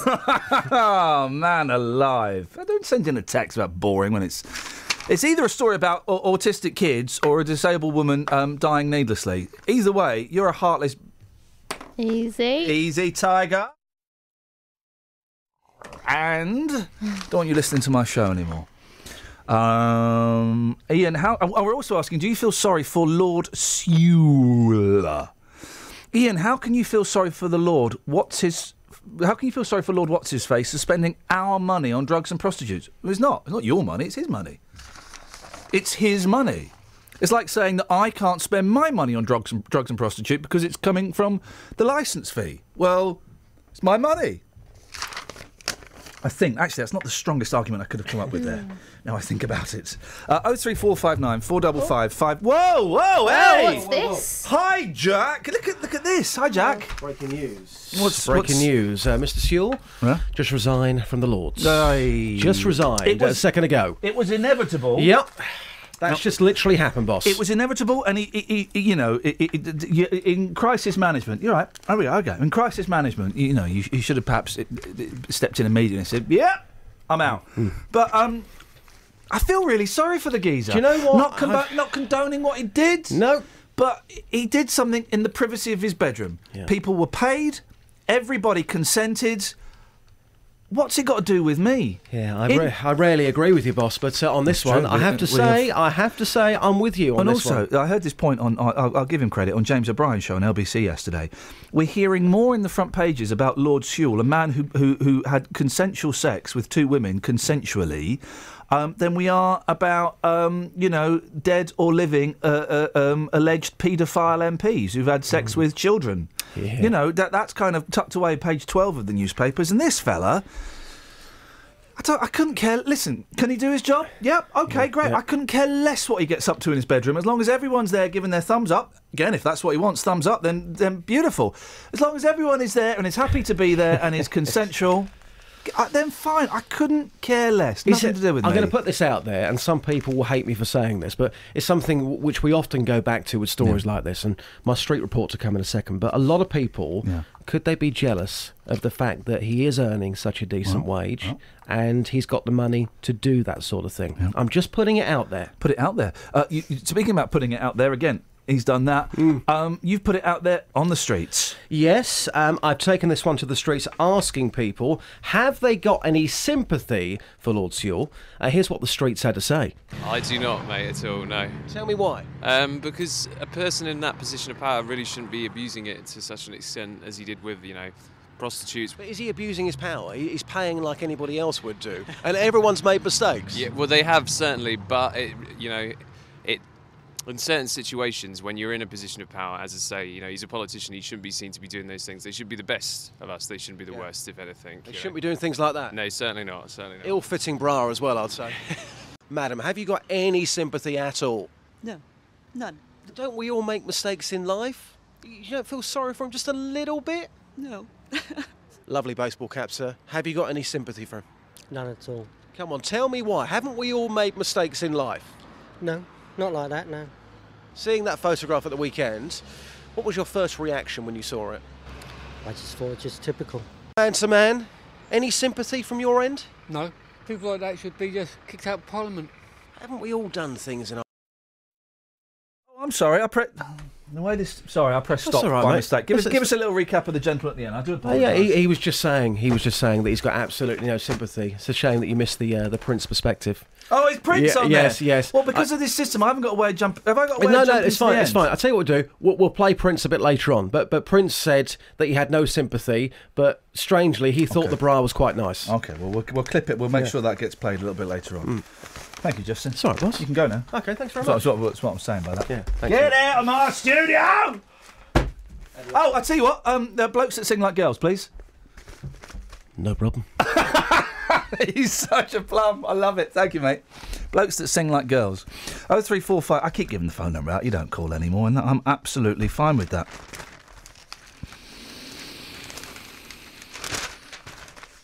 About to have a baby? Are you about to have a baby, Kels? No, but thank you for asking. Oh, you're welcome. Would you like to? No, but thank you for asking. You're welcome. About to have a baby? Why not invite your friends along to watch? Oh, God, no. No. Once, no man would have dreamed of being present in the room as his wife was giving birth. Yeah, you get people, the blokes will be down the pub, getting boozed up, and you get a phone call in the... It's Stephen! It's your missus on the phone. It's a boy! Drinks all red! Now you've got to be there, and why is the blooming thing popping out? Then opinions changed, and the father was expected to be there and share in all the pain and joy. But now it seems that so many people are crowding into the delivery suite, you could almost sell tickets. Flippin' it. A survey of 2,000 mothers had found that those in their 20s or teens... This is not true. Are taking an average... of 8 people into the birthing room with them. Move it further down, because I'll play it later. And that doesn't include the midwife or other medical staff. 8 people! Who are you going to take in there? The father of the child, and say, your husband, how terribly old-fashioned. Carpet Martin sent a very funny tweet. Have you seen that? If you can't slip a young lady a couple of brown notes and party like it's 1999, then what's the point of being a lord? So the father of the child, your mum, maybe, but that I still think that's weird. So that's 2 max, so that's 3 tops. He's not coming in, not after last time, embarrassed himself. The survey conducted by a website said that women now aged in their 60s typically had only their partner alongside the midwife present when they gave birth. Women in their 50s, this is doubled to 2. Siobhan Freegard, founder of the website I'm not going to mention, said the younger generation are used to sharing every aspect of their lives, so why not birth? Have we had... There must be, pregnancy selfies. There's got to be a selfie, as it's... like on a really long selfie stick. It's coming out! Click! Come in here! I took one on the operating theatre. What? Well, first of all, you didn't have a baby. Well, I didn't. Yeah. Well, that doesn't. Well, that's why I had my hands free. She was busy, so you know. I'm confused. Why? What's she doing with her hands? Well, She because doesn't she was need under hands to have a baby. She was under anaesthetic, so she couldn't actually move. Right. So hang on. Who took a selfie? Me. Of what? Of us. Well, that's not a selfie. Yeah, it is. Are you in it? Yeah. Well, that's a selfie then. What's your point? I don't understand. I was saying I did a pregnancy selfie. But as it was coming out. Well, I couldn't really because the doctors were doing their thing. Thank you. But you don't want that selfie down the business. That's what I'm on. That's what I'm talking. Pay attention. When is Kath back? Sorry. 2 weeks. Oh God. It's not me next week though. Well, I know. Oh, thank goodness. Oh, why is it? You know? Oh. Oh. Do you know? Who is it? Yeah, it's Lockers, isn't it? Oh, for crying out loud. The research also shows there is a downside to giving birth in front of an audience. Mothers are increasingly refusing to take pain relief because they fear they'll be What a load of old rubbish! What a load of old guff! Travel news for beds, cards and bugs. BBC Three Counties Radio. It's busy going south on the M1 between Luton Airport Junction 10 and 9 for Redbourne. In Mark 8 on the A5 going south, that's looking busy too on the cameras and the sensors going towards the motorway at Redbourne. Clop Hill on Bedford Road, the A6 slow between Back Street and the A507. Coming down onto the M25 on the North Orbital Road, that's looking busy at Junction 21A. On the M25 anti-clockwise, it's busy between Junction 17 for Maple Cross and 16 for the M40. Also anti-clockwise around Junction 19 for Watford. Tom Watts, BBC Three Counties Radio. Thank you very much, Tom.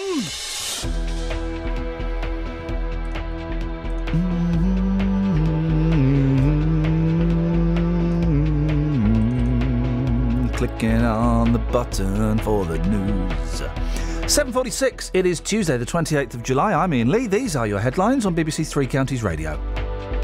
According to the headmistress of Penn School, an offer has been made to buy the special school in Buckinghamshire, which is set to close on Friday.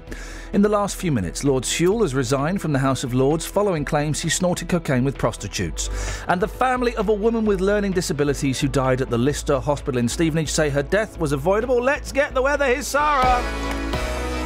Beds, Herts and Bucks weather. BBC Three Counties Radio. Good morning. Yes, we've got some sunny spells starting to develop across the three counties at the moment. Actually, it looks like some parts have still got quite a bit of cloud, but there are some nice breaks in Bedfordshire and starting to arrive in Buckinghamshire as well. So things are improving, and actually we're set to have a dry day today with a top temperature somewhere up in the high teens, 17, 18 Celsius, something of that order, slightly tempered by the breezy westerly winds. So it's sunny spells and generally dry for the rest of the day today. You might catch a late evening shower. Tomorrow, very similar actually, although we get a northwesterly wind setting in for tomorrow, and that northwesterly wind will just make it feel even a smidge cooler at 16 or 17 degrees. In the middle part of the afternoon, we'll run the risk of a couple of showers coming through as well, and actually they will move through quite quickly. Thursday, Friday and Saturday, we've got pressure building across the west of the UK, so as high pressure builds in, kills off the threat of any showers. The winds become lighter, more favourable direction from the south and southwest, so warming up a little towards the weekend and dry and fine at 19 or 20 Celsius. Thank you very much indeed. This is Iain Lee on BBC Three Counties Radio. So when I was on, we went away the other day, and it was on a farm, and there was an honesty shop in the farm. Do you know what an honesty shop is, Kelly? Yes. What is it? It's where they sell honesty, correct, thank you. But also there's another type of honesty shop, one where you go in and you write down what you're going to take, and then you settle then, or you settle it at the end of the week. W.H. Smith did it for a while with their newspapers, and then they stopped doing it. Do you know why they stopped doing it, Kelly? Theft. Exactly. Because we're not an honest nation.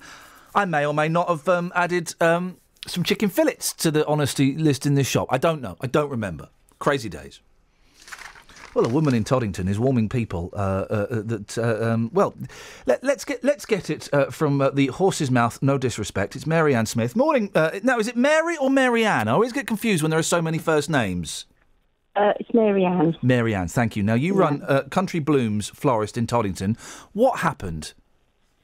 Well, we have like an honesty box outside with our free-range eggs that we produce. Well, not personally, but chickens produced. Gosh, that would be something, wouldn't it? And basically on Sunday, I went out. We don't open on a Sunday, so I went out on Sunday afternoon. Was only gone for about an hour. When I came back, looked on the trolley, and all our eggs were stolen. So I looked in the box, and there was 50p in there. So somebody obviously was. And how many eggs had they nicked? About five or six trays. They're about $5.50 a tray, and a few loose boxes that was on there as well. Oh, flipping heck! You got no idea. You got no idea who did it. You got. I don't suppose you put CCTV on your honesty eggs, have you? we did have CCTV. We could see the car pull on and two guys get out and help themselves and drive off. Basically. Oh, what utter scumbags! Yeah. You've put this out on on Facebook, and I hate to say the SM word. You put these out on Facebook and Twitter and stuff. Have you had any response? Anybody been able to help? Well, we're just basically people like saying, it's such a shame, and local customers that come in and buy them. It's just horrible, really. That people could just help themselves. So, I mean, it wasn't any. I didn't recognise the people that did it. I think they were just passing through the village and just took the opportunity to help themselves. Really. Are you going to keep putting your eggs out the front, or are you going to keep them in the back now? Definitely keep them out the front. You're still going to carry on? Yeah, because I've got lots of local customers and my neighbours that come along and buy them. So perhaps might not put out so many at one time. Yeah. But it's like it's all part of the community sort of spirit that people come along, and they are honest people. That's not what happens. I think once before I lost a few extra ones, but most of the time, majority of people are honest. What are you going to do with 200 eggs? Because if you eat that many eggs in a weekend, you're going to get egg bound. Yeah, I know. Well, Mary-Ann, listen, you keep on putting your eggs on display and hoping people put a tip in your box. That's all we can hope for. Outrageous behaviour. Outrageous behaviour. 03459 455 555. So Lord Sewell has resigned, and here's the thing, dear listener. I think he is wrong to have resigned. It was inevitable he was going to, inevitable that he would be forced to. I think it's wrong that he's resigned. He should have come out and said, do you know what? I did this, right? I paid for this. It was a little bit naughty, but I did it in the privacy of my bedroom. I mean, the worst scandal, if the word scandal could be applied to Lord Sewell, that I can see is that he's got a wife. And, what a way for a wife to find out that her husband's not everything he claims to be. That's where the real sadness is. But in the great scheme of things, a man paying two women to have it away and do drugs, were they all there willingly? Yeah. Did anyone get hurt? Only if they asked for it. Cheeky. Does it impact on my life in any way whatsoever? Not in the slightest. Not in the slightest. It has no impact on my life. I couldn't care less. Is he good at his job? He's all right, is he? Brilliant. Let the fella keep doing it. I don't get where the impact is in my life. I'm going to put this out there. Lord Sewell, I've got nothing but sympathy for the man. And I don't think he should be out of a job. I think he should still be in his job. Being a Lord's not a proper job, actually, is it? Come to think of it. 03459 455 555. I think that it's bang out of order that he's lost his job. This is interesting. I can't work this out either, Sue. Where the hidden camera came from? Who put the hidden camera in there? It must have been one of the prostitutes. I'm kind of angry with the prostitute because she has betrayed his trust. He's literally bought her trust, and she's gone, yeah, OK. While you're off going to the toilet, I'm just going to put this clock on your mantelpiece, and you just keep. See, when we're having it away, could you just make sure you keep facing the clock, just so we know what the time is, because we're on the meter. So we'll have a little look. Come on, guys, and ladies, you must all feel nothing but pure sympathy for Lord Sewell. He's been stitched up like a kipper. 03459 455 555, or you can text 81333. Start your text 3CR. Excuse me. Here comes my theme song. There once was a wealthy man who had a wonderful idea to bring children from all places with all kinds of faces together into a sailing ship. There were 40 boys and girls. They would sail their ship around the globe, so they called it the United World. The ship was just 3 weeks from shore when a hurricane bore it down. The waves were big as mountains. They felt they would surely drown. They jumped into the lifeboats, rowed away from the wreck. They didn't count them, they hadn't time. 5 children were left behind. The children fought the storm all night, then finally fell asleep. They didn't realize the ship had been blown across a reef into the lost islands. But hiding in the bushes was a watchful pair of eyes, and living in the valley were people lost in time, ruled over by a tyrant whose face was in a mask. The children must defeat him so they can escape at last from the lost islands. The lost islands. Who's that tweeting? Is it Scott that's tweeted that? My favourite element to the Seal story is that he paid one of the prostitutes with a cheque. I mean, I think, if anything, that shows how out of touch the Lords are. With a cheque? I got asked to write a cheque, to send a cheque the other day. And I think, where the flipping hell's my chequebook? I've got no idea where my chequebook is. Turns out it's in the plastic box in the airing cupboard with all the stuff we don't use anymore and some cables. The chequebook was in there. Who the hell uses cheques anymore? And in fact, when I wrote this cheque, it was about 3 months ago. It took me 3 attempts because I couldn't remember how to write a cheque. I couldn't remember where you put the... where do I write the name here? Then you've got to put the only at the, and the lines. Muff that bad boy up. Muffed it up big time, mate. It was an awful situation to be in. Seriously, I've never been in a worse situation than when it took me 7 minutes to try and write a cheque. Felt terrible. It's like this contact list. I don't get the contact list, right? And you go, and the number of times they've got a contact list machine, and you stand there holding it, and they go, "No, we don't have contact list." You've got a contact list machine. Why would you? No, so you stood there going. So now I find myself tapping it, going, "Does this work?" And I say, "No, you've got to put it in." Well, then why have you got the machine? And then you've got to cover this. Really, It angers me. It violently angers me. Whoever that is, put them straight through. Just whack them straight through. Just put them through, even if they're a racist. Like that stops us putting anybody through. 03459 455 555. Mark, what you got? You're not a racist, are you, Mark? No. That's a shame. Never mind, what you got? You're talking about this law now. It doesn't affect you. Yeah. It does affect you. How? He helps make up our laws.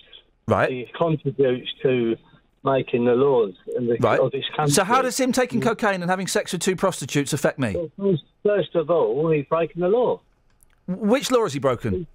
Well, you're not supposed to take cocaine, are you? What, you're not supposed to buy the stuff, are you? Well, do you know for a fact it's cocaine? Because no one does. It's all alleged at the moment.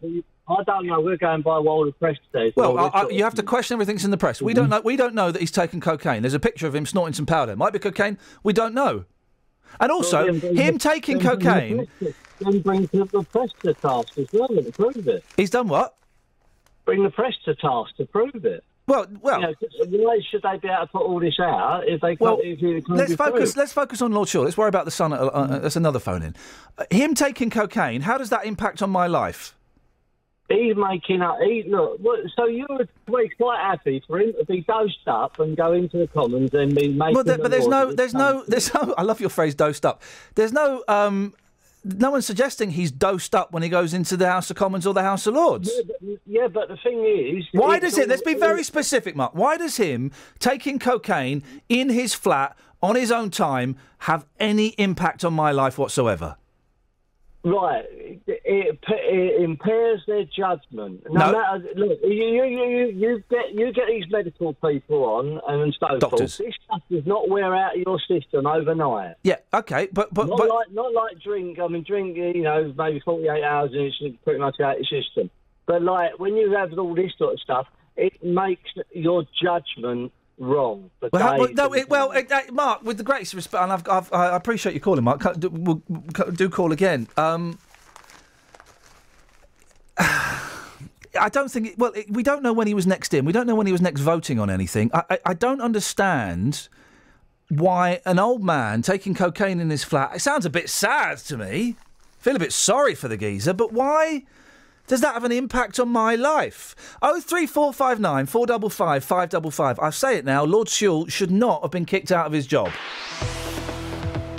Travel news for beds, cards and bugs. BBC Three Counties Radio. Queues coming into London on the A40. There's a lane blocked because of a breakdown after the Medway underpass. It's busy from the Swickley's roundabout back past RAF North Holt. The M25 anti-clockwise heavy between junction 20 for Kings Langley and 16 for the M40. Tom Watts, BBC Three Counties Radio. Tom, thank you very much indeed. Someone's tweeted, texted, if you believe no one was hurt by this former Lord's action, you probably missed the part where he said disgusting things about Asian girls.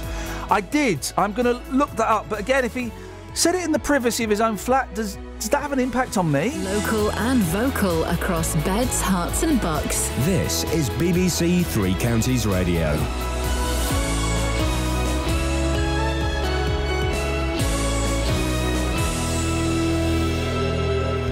It's 8 o'clock. I'm Simon Oxley. The headlines: Lord Sewell resigns, offer made for Buckinghamshire Special School, and lawyer hopes Stevenage Hospital will apologise over woman's death. BBC Three Counties Radio. In the past half hour, Lord Sewell has announced he's leaving the House of Lords after the allegations he took drugs with prostitutes. He's apologised for the pain and embarrassment he's caused. Robin Brandt is at Westminster. That is a very unusual step. It's something that members of the House of Lords haven't been able to do until very recently, but the pressure on Lord Sewell has been immense since those revelations were made in The Sun on Sunday about drug use and prostitutes. So he was on an extended absence from this place while these allegations were being investigated. But as I said, the pressure has been immense. An offer has been made to buy a Buckinghamshire Special School threatened with closure. Penn School near High Wycombe is set to close at the end of the month and is being run by administrators.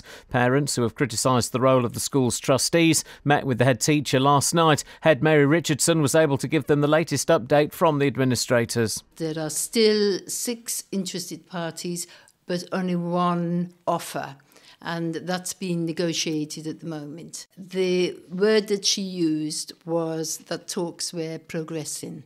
I'm certainly very happy. It's given us a lot of hope, and we're just hoping that on Friday a firm offer will be accepted.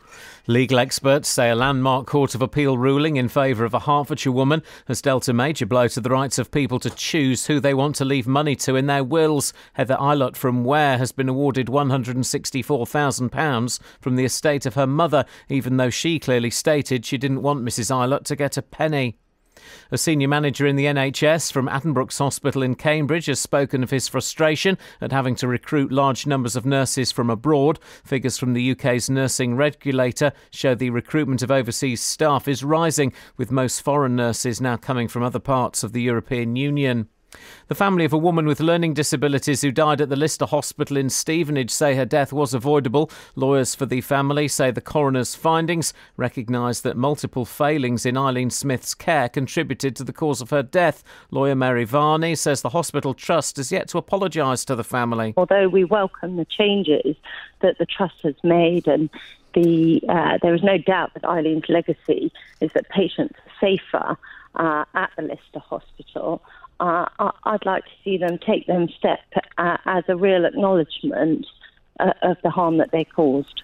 Network Rail say 2 options have been identified for a proposed Bedford to Cambridge rail link, one via Hitchin, the other via Sandy. It says they offer the best value for money at this stage, and more work will be done to choose one preferred option before actual routes are planned.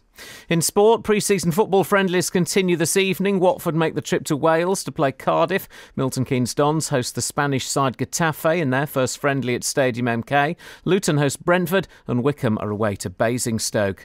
The weather, sunny spells, still the risk of a shower, a maximum temperature 19 degrees Celsius. And you can get the latest news and sport online at bbc.co.uk/3 counties. Thank you, Simon. So I'm going to put it out there. Lord Sewell is, I'm not going to say one of the most honourable people, but when was the last time you saw someone fall on their sword? I don't mean, don't you make your own jokes up, you mucky pups. I don't think we actually saw anyone fall on his sword, but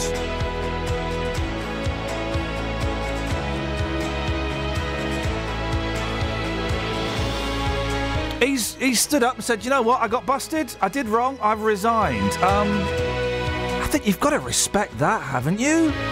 I have nothing but... I have primarily sympathy for Lord Sewell. He's been stitched up like a kipper. 03459 455 555 is the telephone number if you want to talk about that.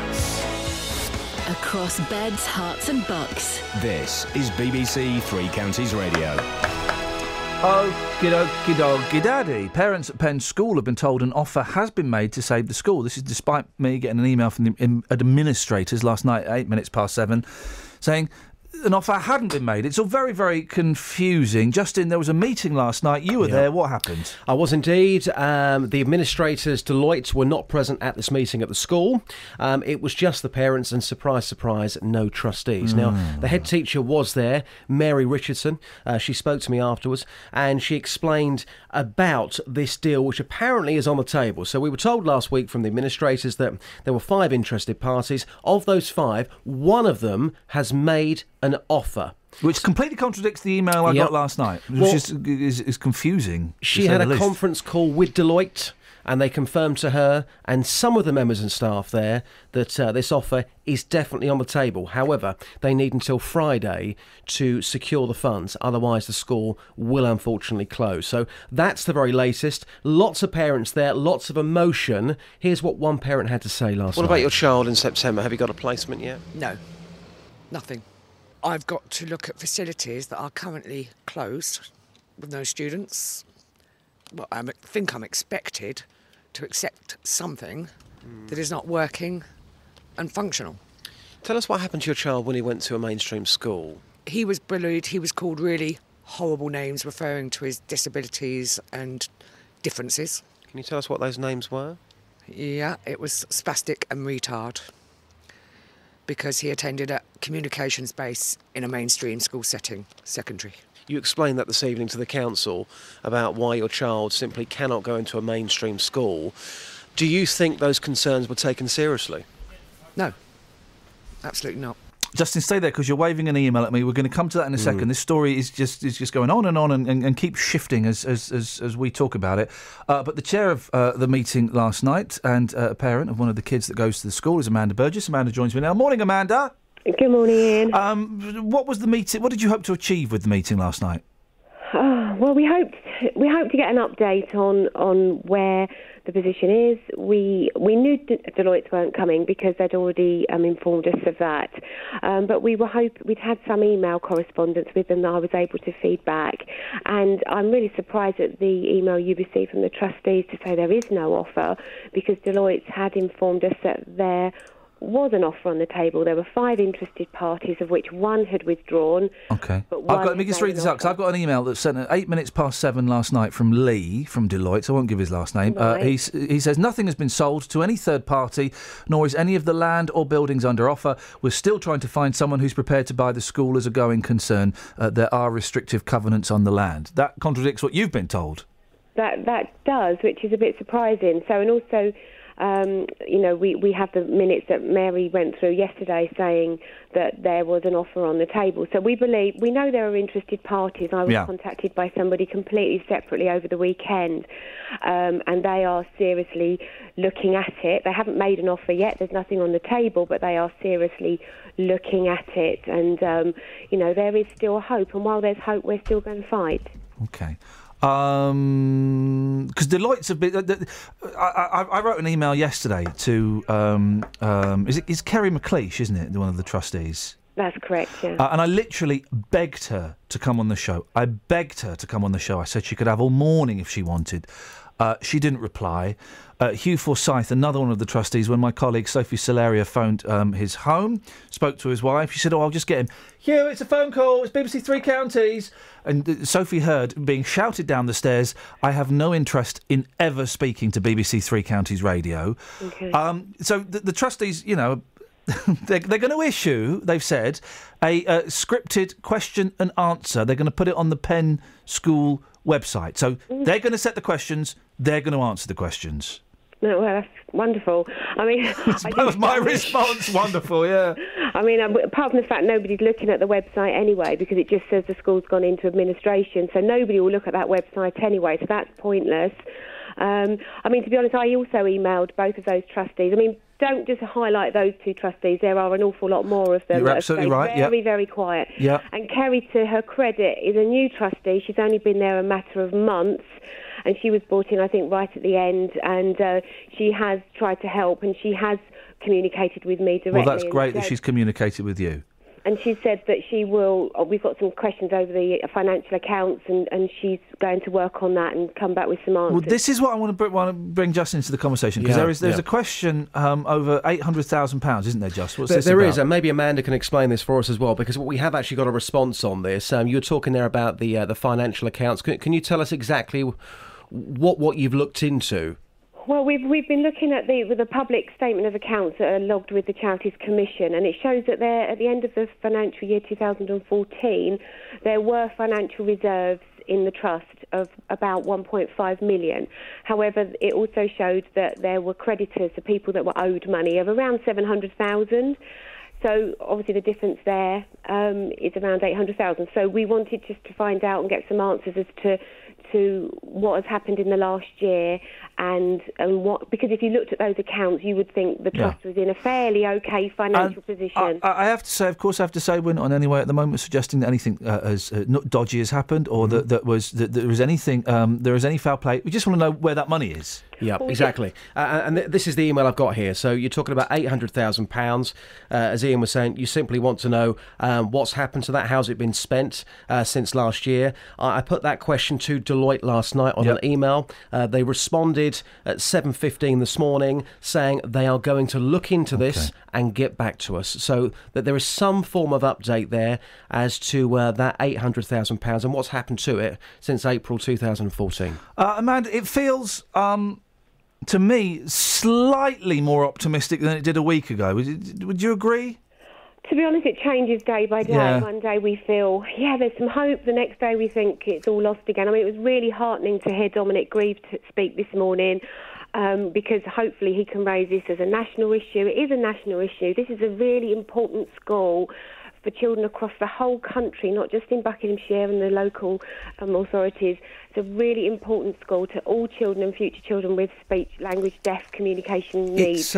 It's interesting, isn't it, Amanda, that Dominic Grieve, who the school isn't in his constituency, has been talking to parents and was more than happy to come on and talk to us. And Steve Baker, the MP for High Wycombe, where the school is based, doesn't want to talk to us again, and we still don't know if he's spoken to any of the parents.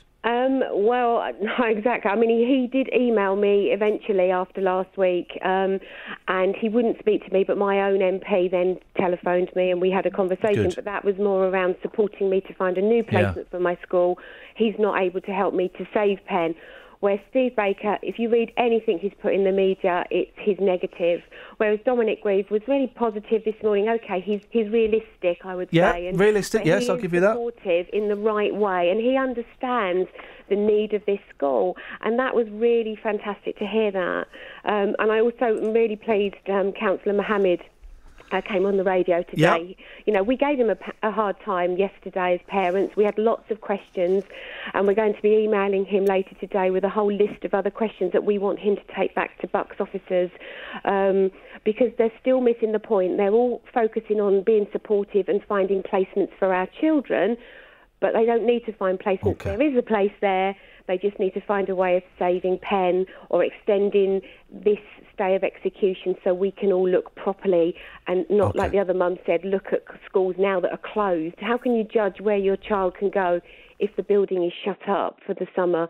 It's ridiculous. And I think at some point somebody's got to get realistic about this. All right, Amanda, listen, we will keep talking. Thank you very much indeed. The texter, whose phone number ends 7850, jog on. Jog on, you sad sack. Second time we've done this story this morning. Second text they've sent in boring. Well, do you know what? Jog on, loser. I don't listen to my show. That person, go back and listen on the iPlayer to the parent we heard from earlier on, because it was too graphic to play at this time. Go back and listen to that, because we're talking about... That person do it. won't get it. That person won't get it. That person's a selfish idiot that just wants me to sit here and talk about... What have you turned your 7-inch records into? Have you ever? Which actually is quite a good phone-in. Jot that down. We'll do that tomorrow. What have you turned your 7? Have you made a bowl? If you could turn, here we go. Actually, this is quite good. Thank you for this. If you could turn any 7-inch record into a bowl, which record would you use, and what would you eat from it? I'll tell you what. How about 03459 455 555? Thank you, Rupert Holmes, the Pina Colada song. Oh! Yeah, come on. I listened to the lyrics of the Pina Colada song. Genius. Because it starts off, you hate the guy. Yeah. You hate the guy because he's cheating on his wife, right? Because he's got bored with his lady. Yeah. Right. So he meets this person in the thing. You know who it turns out to be? Go on. It's his lady who put the advert. What an unhappy, dysfunctional relationship those two are involved in. Stitched. The Pina, what's it called? The Pina Colada song. Thank you very much indeed. What song would I? And what would you have? What would you eat in it? Would you have a Pina Colada in it? No. Do you know what? The new beats, bread and butter. And what would you eat in it? I would put my bread and butter in that bowl. Phones are actually going mental for this. All right, okay. In that case, if I had to 7-inch record into a bowl, Musical Youth, Pass the Duchy. Get in there. And I'd use it for my dog ends. No, I wouldn't. I would use it. I would use it for my rice and pea and thing. Yeah. Legend. 03459 455 555. If you had to melt a record into a bowl, which record would it be? And what would you eat from it? Travel news for beds, cards and bugs. BBC Three Counties Radio. Going into London on the A40, there's a lane blocked because of a breakdown. That's just before the Medway underpass. There are queues from the Swakesey's roundabout in Uxbridge. The M1 going south, that's heavy between junction 10 for Luton Airport and 9 for Redbourne. The A1M coming south as well. That looks slow around the Stevenage junctions, 8 to 7. Cheshunt on the A10. It's slow coming into the M25 at Enfield, junction 25. On the M25 anti-clockwise, you'll find that's heavy between junction 20 for Kings Langley and 16 for the M40. Tom Watts, BBC Three Counties Radio. Catch me if you can. Thank you very much, Tom. Where are we now? 8:17. It's Tuesday, the 28th of July. I'm Iain Lee. These are your headlines on BBC Three Counties Radio. Lord Sewell has announced he's leaving the House of Lords after the allegations he took drugs with prostitutes. An offer has been made to buy Penn Special School in Buckinghamshire, which is set to close on Friday. And the family of a woman with learning disabilities who died at the Lister Hospital in Stevenage say her death was avoidable. Every weekday from 3. The East of England Ambulance Service are urging us to stay safe in the heat and take sensible precautions. Barry is in Bedford. Hi, Barry. Hi, Rob. Right, I've got a little story about bad breath, and it's quite embarrassing, really, but I do... Don't be embarrassed. Roberto Peroni. Yeah, we kiss them and cuddle them. Oh, no, you don't kiss an animal. Yeah. No. Yeah. So you've started an online petition to raise money to pay the Greek debt? That's right. I was fed up with politicians going round in circles, and I thought, you know what, let's just crack on and let's see if we can do something here. Roberto Peroni, weekdays from 3 on BBC Three Counties Radio. Tim's in for Jonathan. What have you got for us today, Tim? Avalon 7-inch, and I'll just fill it with some lasagna. Beautiful. By the way, for those being pedantic, if it were a liquidy-based food, of course we plug the hole up. Of course we would. That goes without saying. Yeah, but I've had to say schoolboy. it. Schoolboy. Yes, at 9 o'clock in for JVS with the big phone in. It's one of the most read stories online today. It's a local story. It's my big phone in. Was it right for a judge to change the will of a woman who left her money to animals and not her daughter? Oh. A woman from Hertfordshire has been awarded £164,000 after a judge made changes to her late mother's will. The deceased Melita Jackson died in 2004, leaving nearly £500,000 to 3 animal charities, the Blue Cross, the RSPB and the RSPCA. And she had actually made it quite clear at the time she didn't want to leave any money to her daughter whatsoever. However, since her death, her daughter Heather Eilott, who lives in Ware, has been fighting to get the will changed, arguing her mother had unreasonably excluded her from the will. And now a judge has decided that Heather's mum Melita did not make reasonable provision for her, and the court has awarded her a payment of £164,000. So my question to you is, was it right for a judge to change the will of a woman who left her money to animals and not her daughter? That's going to be a good one. I hope so. I would. I'd take the money from the RSPB. They're birds. I mean, what do they need really? Rubbish, Twigs, sparrows, twigs and stuff. yeah. But the rest of the money should have gone to the animals. Dogs and cats. Dogs and cats. Thank you, Tim. This is Iain Lee On BBC Three Counties Radio. Okay, well, the show's really cooking now. If you had to... I'm making myself laugh with the genius of this. If you had to melt a record into a bowl, you often see it in arts and crafts shops or can them. Which record would it be? What would you eat from within? Carpet Martin says, Wakefield, Saturday night, filled with a hula hoops cocktail, salt and vinegar and cheese and onion. # Maverick. Also talking about Lord Sewell. Well, he's resigned. I feel sorry for the fella. Morning, Dave. Do you feel sorry for him? Yeah, I do, actually. What you do in the privacy of your own home is your concern. And that's the point, isn't it? He's not gone around fiddling with little boys, which we know a lot of other people have done. He's paid 2 women to go and have sex with him. He's snorted something. As someone says, we don't know if it's cocaine. It could be a legal high. And even if it was cocaine, where's the impact on my life? Exactly, and I bet I can get all your callers on this one. Go on. 10 years ago, it was illegal to watch a XXX movie in the privacy of your own home. It was actually not allowed. How many people have done that? Oh, blimey, Dave. Stay there, Dave. I want to bring Sheila. Morning, Sheila. Good morning. Do you feel sorry for Lord Sewell? No. Well, tell us why not. Well, I would assume, perhaps I shouldn't, that he's done this before. And also, what would be my thought is the possibility of being blackmailed at dealing with drugs and prostitutes. So what? So what if he's done it before? How does that impact on your life? It doesn't on mine too much, but it's impacted on your life. How? Hasn't it? Well, because you've got this great conversation going. Well, yeah, but it's not had... Okay, it's okay. So far, Lord Sewell has only had a positive impact on my life. Yeah, for you. I don't know about other people, but it would worry me about the fact that maybe something else might come out and then there might be blackmail and he's in a position where he might be able to help other people when he shouldn't be. Dave, it's an interesting point. I mean, the Profumo affair was all based on blackmail and things like that, wasn't it? And people saying stuff they shouldn't have said. Exactly, but as I said, what you do in the privacy of your own home, and everybody's done something a little bit naughty in the privacy of their own home and doesn't discuss it. So, I don't really see where the case is. All right, thank you very much indeed, Dave. Sheila, Dennis is in Dunstable. Dennis, do you feel sorry for Lord Sewell? Not in the least. He deserved what he got. Well, he paid for what he got. Doesn't matter what he got. He was an idiot in the first place. Well, he may have been an idiot, but you can't lose your job for being an idiot unless, of course, you're in Parliament. You're supposed to be setting an example, and if that's the sort of example he wants to set, God help us. Why? Because he's setting an example. Why? I didn't realise that he was supposed to be a role model. Of course he is. Why? He shouldn't have been there in the first place. Well, yeah, but listen, what people do in the privacy of their own home. Yes. Everyone's consenting. It's got nothing to do with me. I know it hasn't. It isn't. But as in this case, he's supposed to be a representative of the people, right? Right. Well, he's representing. Loads of people do this. He is representing. He's not representing me, right? Well, so I say he's an idiot. He got caught out twice. I'm not going to argue with. I'm not going to argue with you calling him an idiot. No, okay? He probably is an idiot. But I would suggest. Here we go. Lord Sewell is more honourable than the majority of MPs and Lords.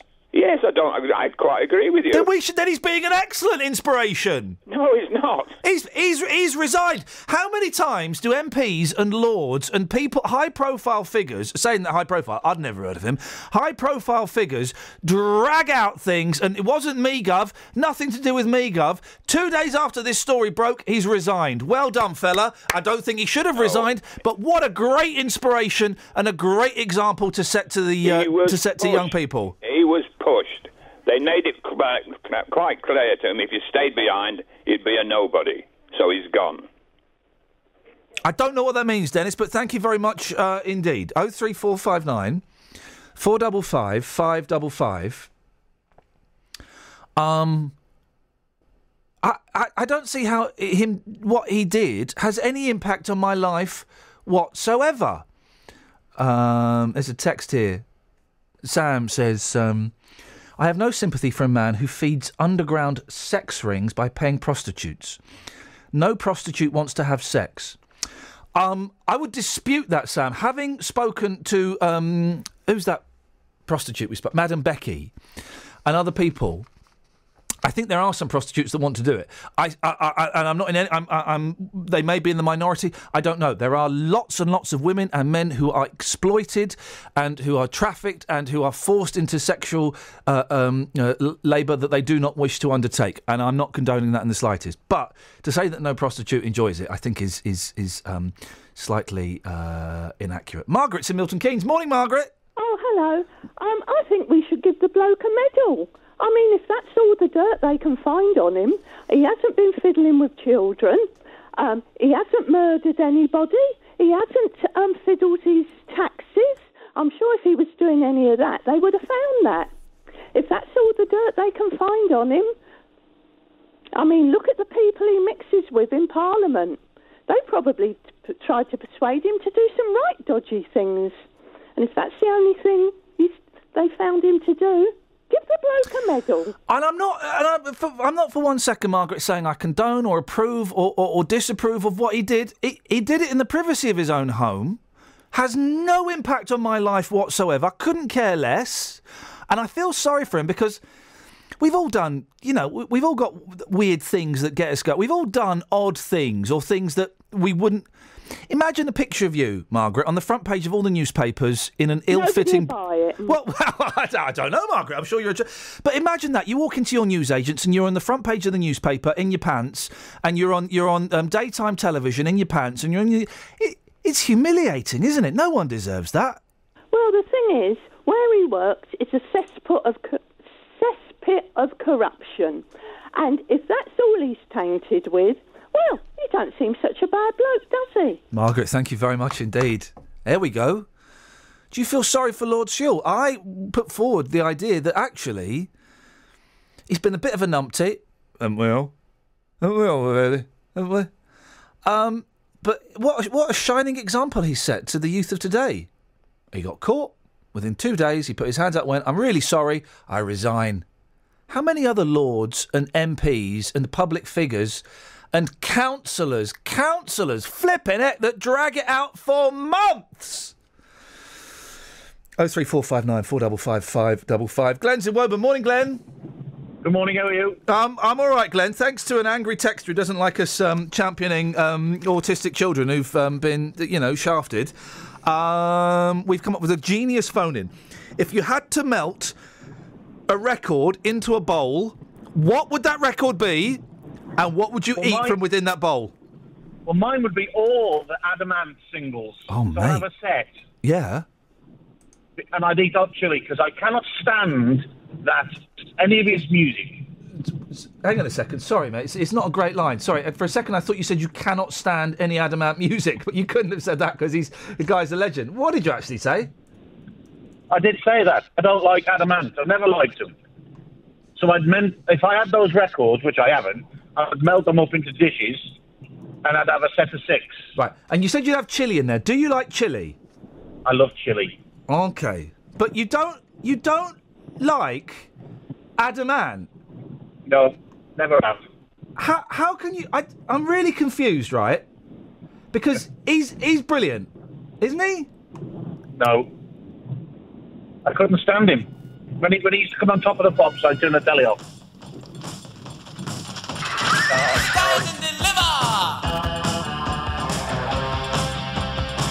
You seriously, Glenn, you don't like this? No, I don't know. I can tell you something else as well. Hang on a second, hang on, I'm enjoying the vibe, hang on. Oh, no. I'm the dandy highwayman! Anyway, I don't know the rest of the words. Yes, Glenn? I do an 80s show every now and then, and I refuse to play Adam Ant. Flippin' heck. You're insane. You've got more impact on my life than Lord Sewell. You're the Lord Sewell of 80s radio shows. Nice to talk to you, Glenn. Thank you, mate. Travel news for beds, cards and bugs. BBC Three Counties Radio. The A40 coming into London, a lane blocked by a broken down lorry just after the Medway underpass, so just before the Hoover building towards Hanger Lane. There are long queues back past RAF Northolt. The M25 going anti-clockwise, you'll find that's heavy between junction 17 for Maple Cross and 16 for the M40. The M1 going south, that's busy from Luton Airport junction 10 towards 9 at Redbourne. The A1M busy too from the Stevenage junctions 8 to 7, and in Hertford, Gascoigne Way, the A414 slow around the A119. Tom Watts, BBC Three Counties Radio. Thank you, Tom. I'm laughing because, Scott sent me something funny on Twitter, but yeah, you're right. This is the show, this is the BBC local radio show that has a phone-in element where someone phoned up and said, Lord Sewell should be given a medal. Beat that, LBC. Across beds, hearts and bugs. This is BBC Three Counties Radio.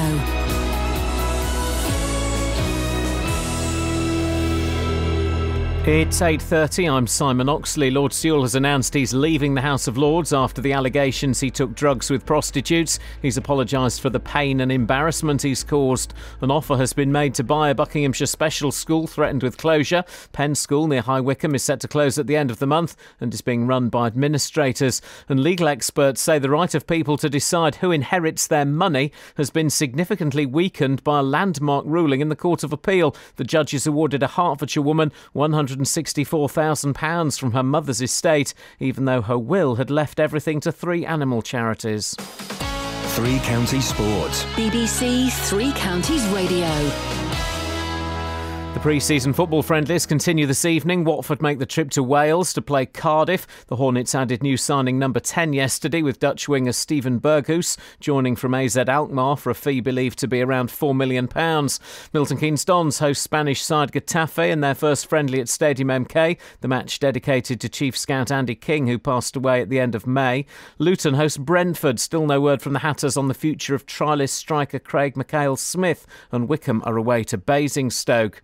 Elsewhere, Manchester United's record signing Angel Di Maria looks to be edging ever closer to the Old Trafford exit door. He's understood to be close to a big money move to the French champions Paris Saint-Germain after failing to join up with United on their pre-season tour of America. The two sides meet in a friendly in Chicago tomorrow. The BBC's Simon Stone is in the US. He should have reported. He didn't report. Why he didn't report, we're not exactly sure, but, you know, it seems, impossible to imagine that he will play for Manchester United again, and therefore he will be probably before Paris Saint-Germain go home, because they've got another match in North America at the weekend. He could well be linking up with them. In Formula One, Renault have described the Milton Keynes Red Bull team as high maintenance. It's part of an ongoing spat between the two about the quality of the engines the French team are supplying. In cricket, England and Australia complete their preparations at Edgbaston today ahead of tomorrow's third Ashes test. England's women lost by 89 runs to Australia in their latest one-day international at Worcester. And racing's Glorious Goodwood gets underway today. BBC Three Counties News and Sport. The next full bulletin is at 9.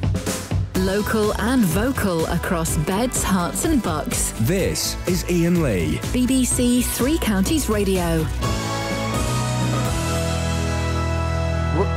What did you forget, Simon? You left and then you rushed back. Have you left yourself logged in? Yeah, just logging off. Always log off. You know. If anyone leaves a logged-in computer, then their life will be misery, and Wally Webb will be getting internal messages. 03459 455 555. If you had to, If you had to melt a record into a bowl, what record would it be? What would you eat from that bowl? You can text those in as well, 81333, start your text 3CR. And do you feel sorry for Lord Sewell? We've had one caller suggesting we should give him a medal. Give him a medal! We'll talk more about that in a little bit. Here's a sad story, though, we've been discussing all morning. The family of a woman with learning disabilities who died at the Lister Hospital in Stevenage say her death was avoidable. A coroner found there was a gross failure in the case of Eileen Smith. Eileen's niece, Leslie Dean, and her husband Keith say both doctors and nurses didn't even read a special folder which set out her disability needs. Well, joining me now is the Director of Nursing at the Lister Hospital, Angela Thompson. Morning, Angela. Thanks for joining us. Morning. How could people get it so wrong? Well, that is a good question.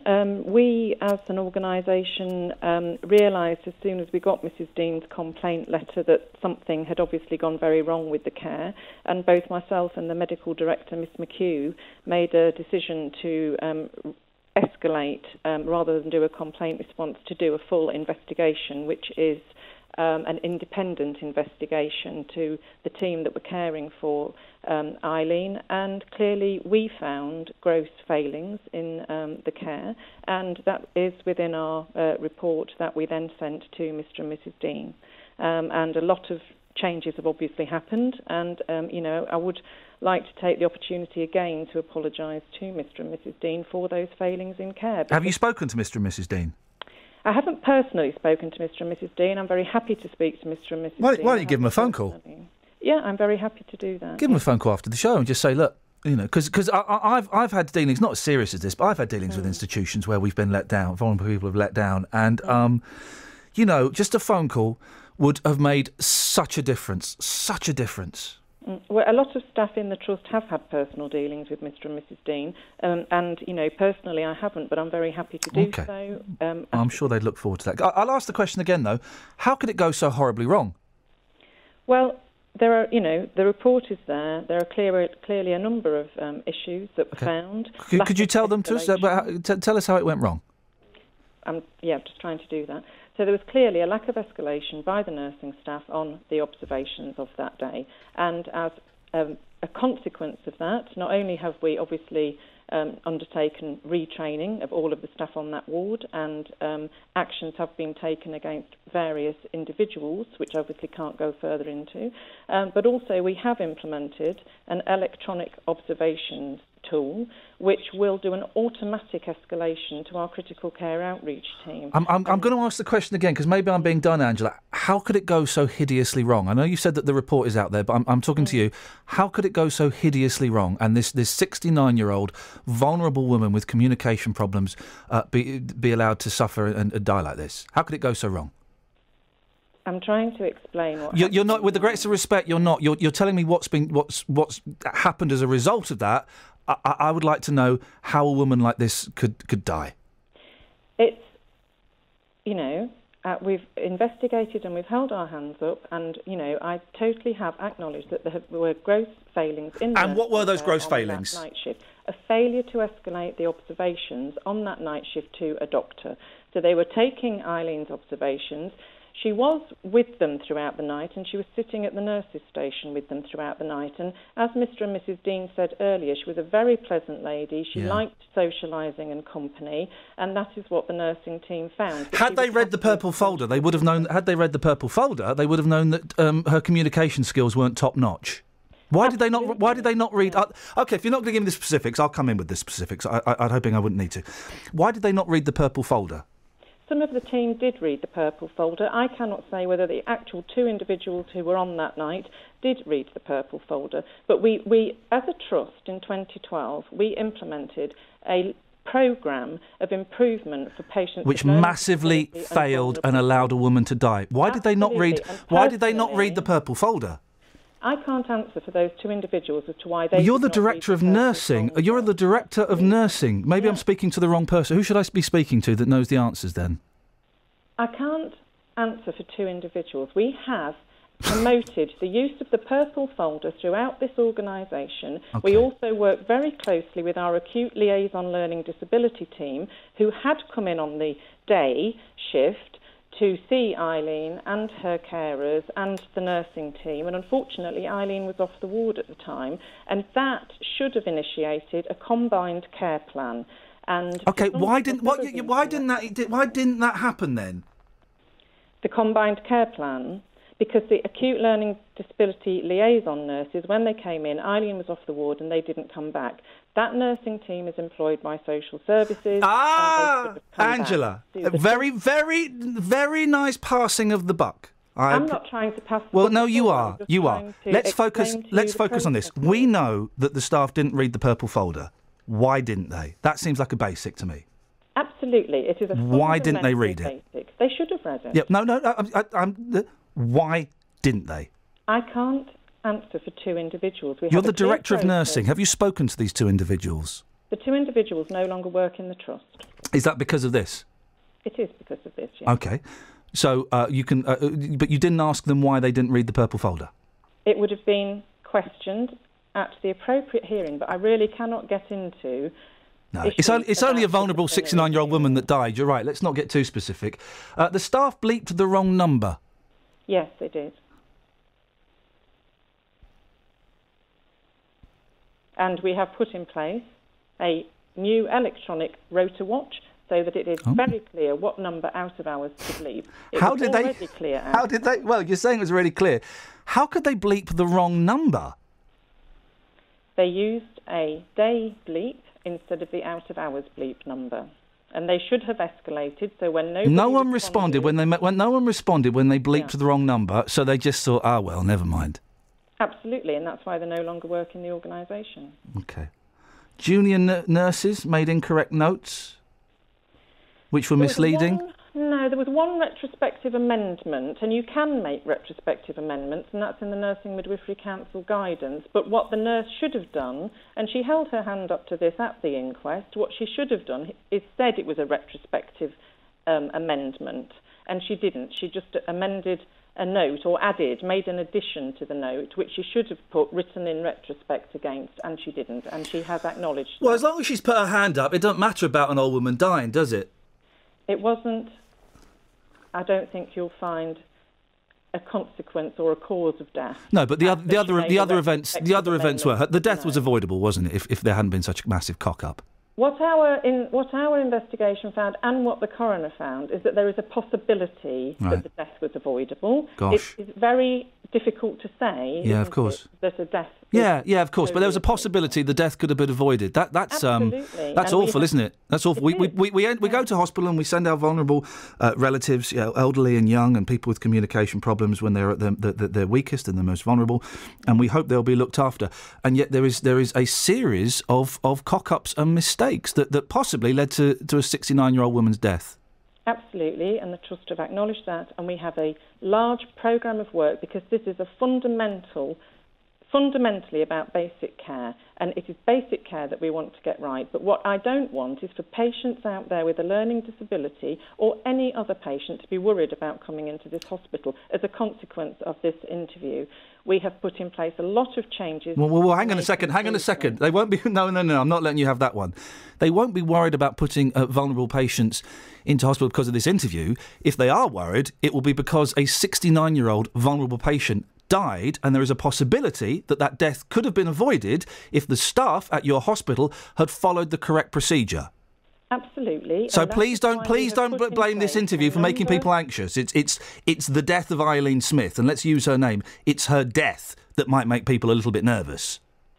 And that's what I'm trying to say, though, is that the Trust have put in place a number of changes that have radically changed systems and processes to stop a number of those things that went wrong for Eileen to not go wrong in the future.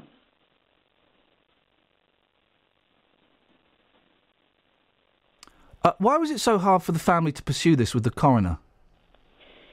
The coroner had information about Eileen's death and had made an initial decision that there would not be an inquest. When we do an investigation report, as we did when we got the complaint letter, that is usually shared with the coroner. But in this case, the coroner had already made a decision not to undertake an Well, the inquest. hospital wasn't willing to assist and didn't forward the serious case review to the coroner. We weren't asked to, we would very happily have done that. But Well, surely it's just... come on now. Surely it's just a matter of course, Angela. Leslie Dean, who's mourning her aunt, has had to do all the running around herself. We will review our processes, and I really hope lessons will be learnt.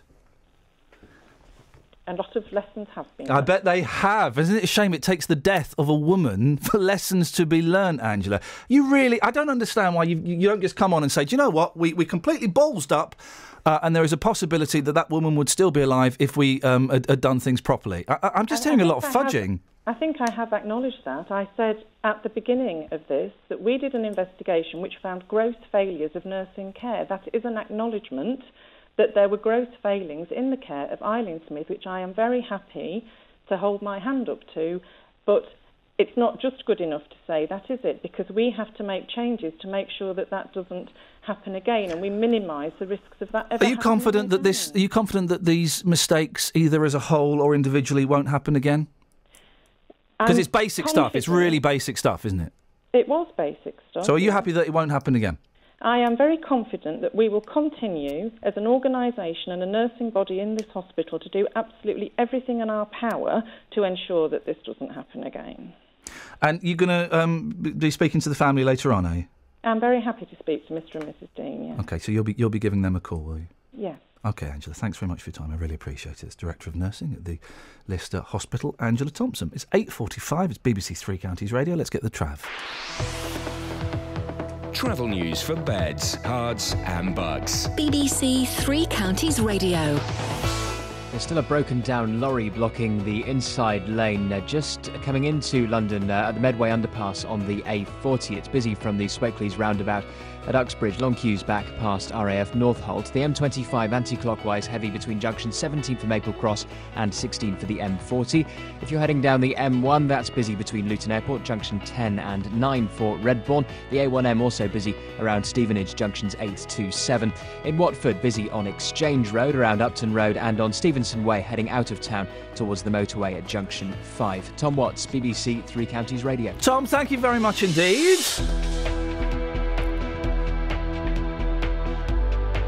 I know what I want. I want a bell. I want a ding, ding, ding. You know the bells you get in hotels? And it's gonna, I had this once at another place for one show. I want a cliche bell.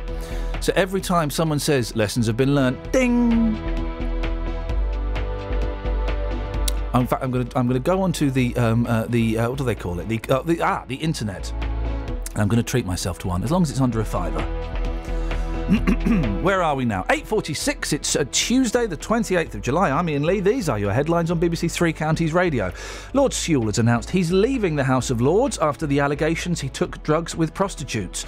An offer has been made to buy Penn's special school in Buckinghamshire, which is set to close on Friday, and the family of a woman with learning disabilities who died at the Lister Hospital in Stevenage say her death was avoidable. Let's get the weather. Here's Sarah.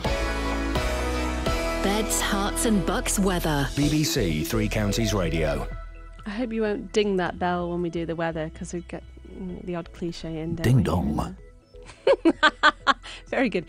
We've got some sunny spells across the three counties at the minute. The temperature's currently at 15 Celsius. We are likely to stay dry today with sunny spells. It's a little cool for the time of year, it's true, with a fairly brisk westerly wind, but with the good sunny spells, if you can get in the shelter of the wind and feel the sunshine, it shouldn't be too bad for you. 18, 19 Celsius, 66 in Fahrenheit.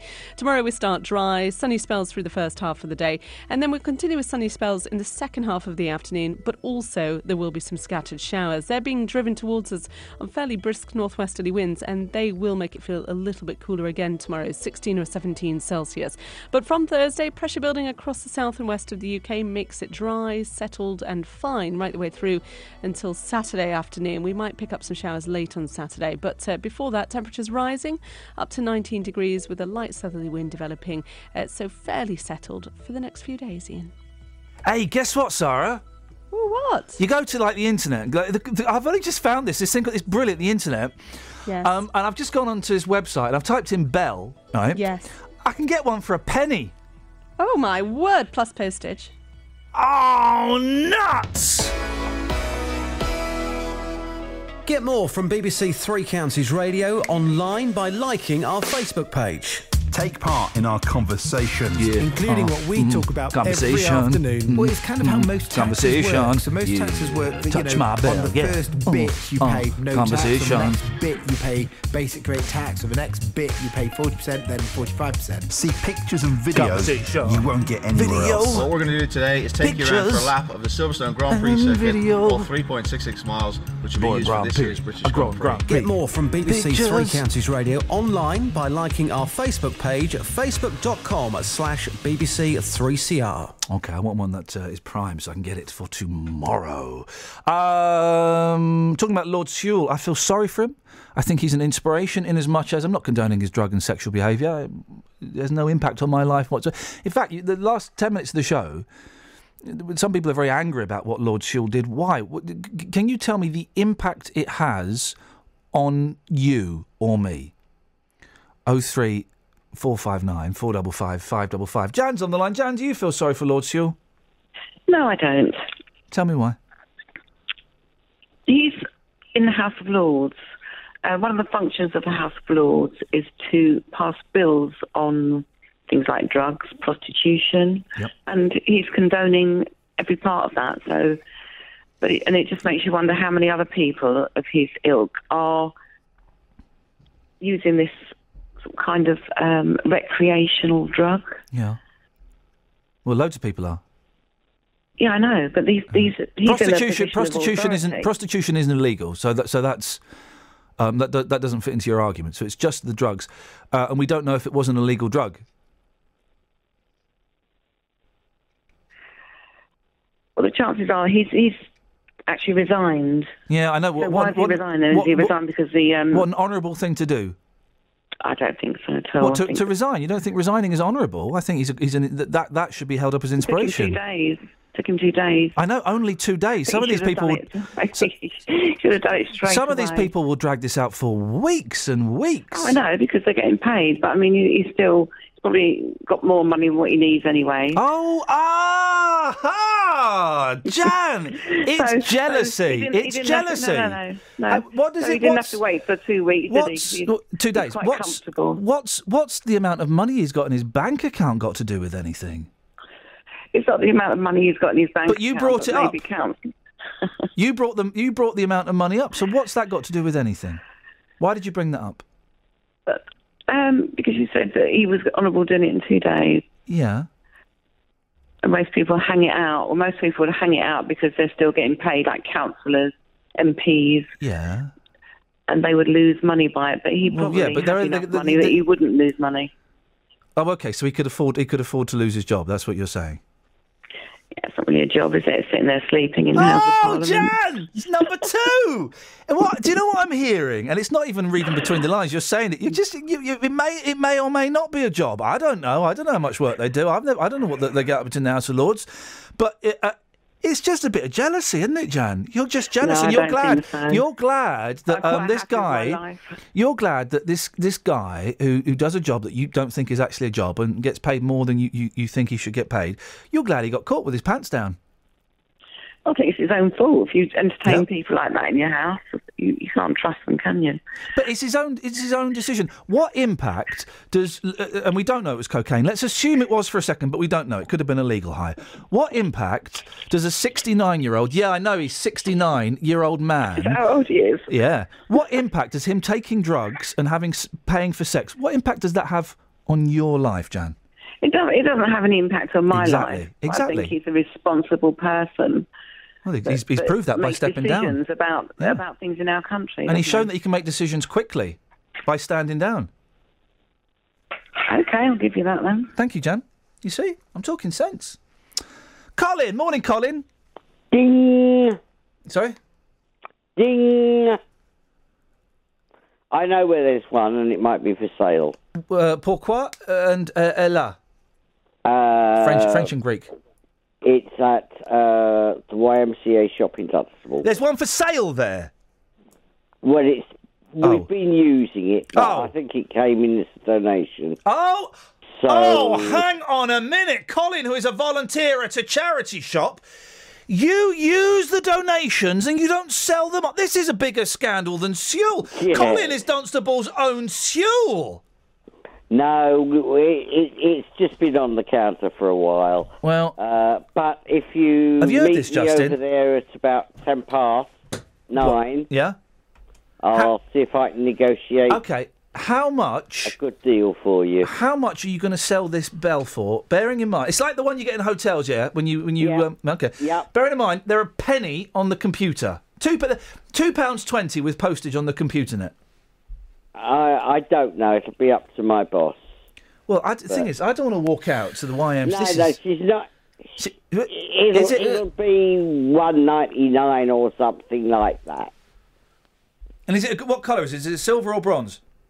Oh, blimey! I think it's silver with a black base. Need to be a bit more specific, really, if we're going to be interested. Justin, would you accompany me to the YMCA? Because I don't want to just turn up, because Colin sounds a bit of a geezer, a bit tasty. I just don't want to turn up. Is this the same Colin that said, "Oh, when you move to Dunstable, I'll take you round the town, guys. I'll do that." Where are you, big man Cole? No, Where are you? But I've got to go to Luton, you see. So I'll be passing. We will see you at 9:10, Colin. We'll be 9:10. We'll be the tough-looking geezers ready to make a deal. All right. All right, mate. I'll see you in a little while. Tutty bye, tutty bye. Let me just thank you. I know you've got an important thing to talk about in a second, Justin. Well, before it's not that, really important, but yeah. Well, no. Ben's in Wickham. Morning, Ben. You'll have to go like the clappers. Sorry, morning, Ian. How are you? I'm too old to go like the clappers. That's why I'm taking Justin. He's going to give me a piggyback. Oh, bless him. Do you feel sorry for Lord Sewell? Not particularly. Oh. I just think he's bloody foolish. That a bit like the case of Prince Harry. Just make certain that there's no cameras around if you're going to do things like this. That's the thing, isn't it? Make sure there are no cameras. He can accuse of being an idiot. He can be accused of cheating on his wife. But the fact that he within 2 days, he stepped down and said, "Do you know what, guys?" What he says in the statement is, I'm paraphrasing slightly, "I apologise for any damage I caused, and I apologise for bringing disrepute to this profession that I love so much." Boom! Fair play. That is amazing to say that. Yeah, I agree with that. But he should never have put himself in that position in the first place. Well, no matter where he did it or how he did it, he shouldn't have been doing it in front of cameras. Ben, that's it. You shouldn't have been doing it in front of cameras. Ben, you've got to you're hungry. You've got some food. You've got nothing to eat it in. You've got to melt down one of your 7-inch records. Come on. Which record is it going to be? And what food are you going to plop in there? The Lord's Prayer by Mario Lanza. Oh, beautiful. Classic. And I'll have some red wine and a bit of bread to dunk. There we go. Bit of class and spiritual. Well done. Very spiritual. Lovely. Very spiritual. I've often said this show is spiritual, Justin, and Ben has proven that. Thank you, Ben. We came up with this, and this is a brilliant idea, because someone was bored of us talking about autistic kids that are getting shafted because their school's being closed down and it's all a little bit murky. So, to compensate for that, we've come up with this brilliant topic. You've got to melt down a record. Which record is it going to be? And melt it into a bowl. Yeah. What are you going to put in that bowl? What are you going to eat? I said earlier on, the New Beats, bread and butter. Great track. I would put my Great food. Yeah, I would put my bread and butter in that bowl. Simple. And when it's bread and butter, it's got to be cheap margarine. Yeah, white bread, cheap margarine. Absolutely, bang on the money. I've taken this one to the streets. Sadly, people didn't really get it. Oh, for crying They didn't out. really get it, but I think it's quite funny because they don't really get it. Take a listen. Have you got a record bowl? What's that? You know, where you melt down the vinyl into a bowl. No, I don't understand that. Okay. It's getting a bit tense. Shall I leave it? Yeah. Sir, if you could melt any record into a bowl, what would it be? Dear me, that's a question, isn't it? It is a question. I'm asking. I think it would have to be one of the Beatles. And what would you eat from it? What would I eat from it? Chips. So hang on, you would give away a valuable Beatles LP and you'd eat chips out of it? Got a weird sense of humour, that's all. Yeah. I'm glad that you've admitted you're weird. Thanks, sir. They're worth a lot of money anyway. Yeah, thanks, sir. If you could melt any record into a bowl, what would it be? Don't know. Thanks for your time. If you could melt any record into a bowl, what would the record be? I Will Survive. Okay, and what would you eat from the bowl? Fruit, I think. Pineapple. When you're eating a pineapple, does it make you feel alive as a human being? No. Make you feel tropical? No. How does it make you feel? Well, just enjoy it, so I eat it. I flippin' hate pineapple. And I tell you why I hate pineapple. It's sneaky. My mouth is now... I'm salivating because she's mentioned a pineapple. I can't have pineapple. I get little spots on my tongue. I'm going to move on from that. Do you want to go to a charity shop and meet a potential pervert? Why not? Travel news for beds, cards and bugs. BBC Three Counties Radio. Long delays into London on the A40 after a broken down lorry blocking a lane at the Medway underpass. It's busy. Long queues back past RAF Northolt. The M25 anti-clockwise still heavy from junction 17 for Maple Cross around to 16 for the M40. You'll find the A1M slows right down around the Stevenage junctions 8 to 7, and in Cheshunt on the A10 coming south it's slow between College Road and the M25 at Enfield. Tom Watts, BBC Three Counties Radio. Tom, thank you very much. Thank you to all the guests there. We had some tough interviews, and everybody took the grilling well. Well, nearly everybody. Lots of calls as well. We like that, please. More calls, more calls. Don't forget you can download, 2 podcasts from last week. The best of, and also there's a Penn School special as well. And for those going, it's boring, have a listen to that, and you'll see why it's quite so important. What are you doing in my studio? Oh, for goodness sake, slackers. Local and vocal across beds, hearts and bucks. This is BBC Three Counties Radio.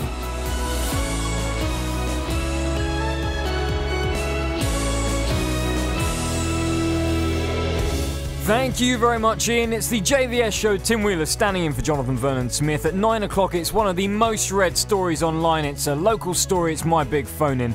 Was it right for a judge to change the will of a woman who left her money to animals and not her daughter?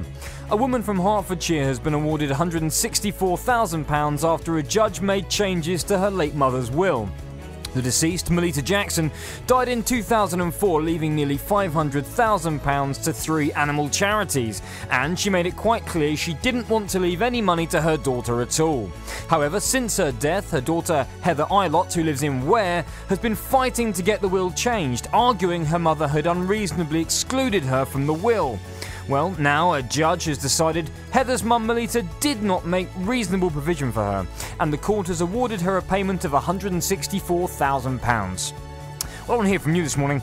Was it right for a judge to change the will of a woman who left her money to animals and not her daughter? You can call me on 03459 455 555, and of course get your text into 81333, starting your message with 3CR.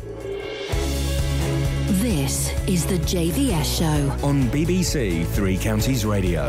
And I'll be taking your calls after the news at 9 with Simon Oxley. The headlines: Lord Sewell resigns, offer made for Buckinghamshire Special School, and Hertfordshire woman successfully challenges mother's will. BBC Three Counties Radio. Lord Sewell has announced he's leaving the House of Lords after the allegations he took drugs with prostitutes. He's apologised for the pain and embarrassment he's caused. Robin Brandt at Westminster has more details of his resignation letter. The question of whether my behaviour breached the code is important, but essentially technical. He goes on to say that the bigger questions as to whether his behaviour is compatible with membership of the Lords is something that he believes could undermine public confidence in this institution here. An offer has been made to buy a Buckinghamshire Special School threatened with closure. Penn School near High Wycombe is set to close at the end of the month and is being run by administrators. Parents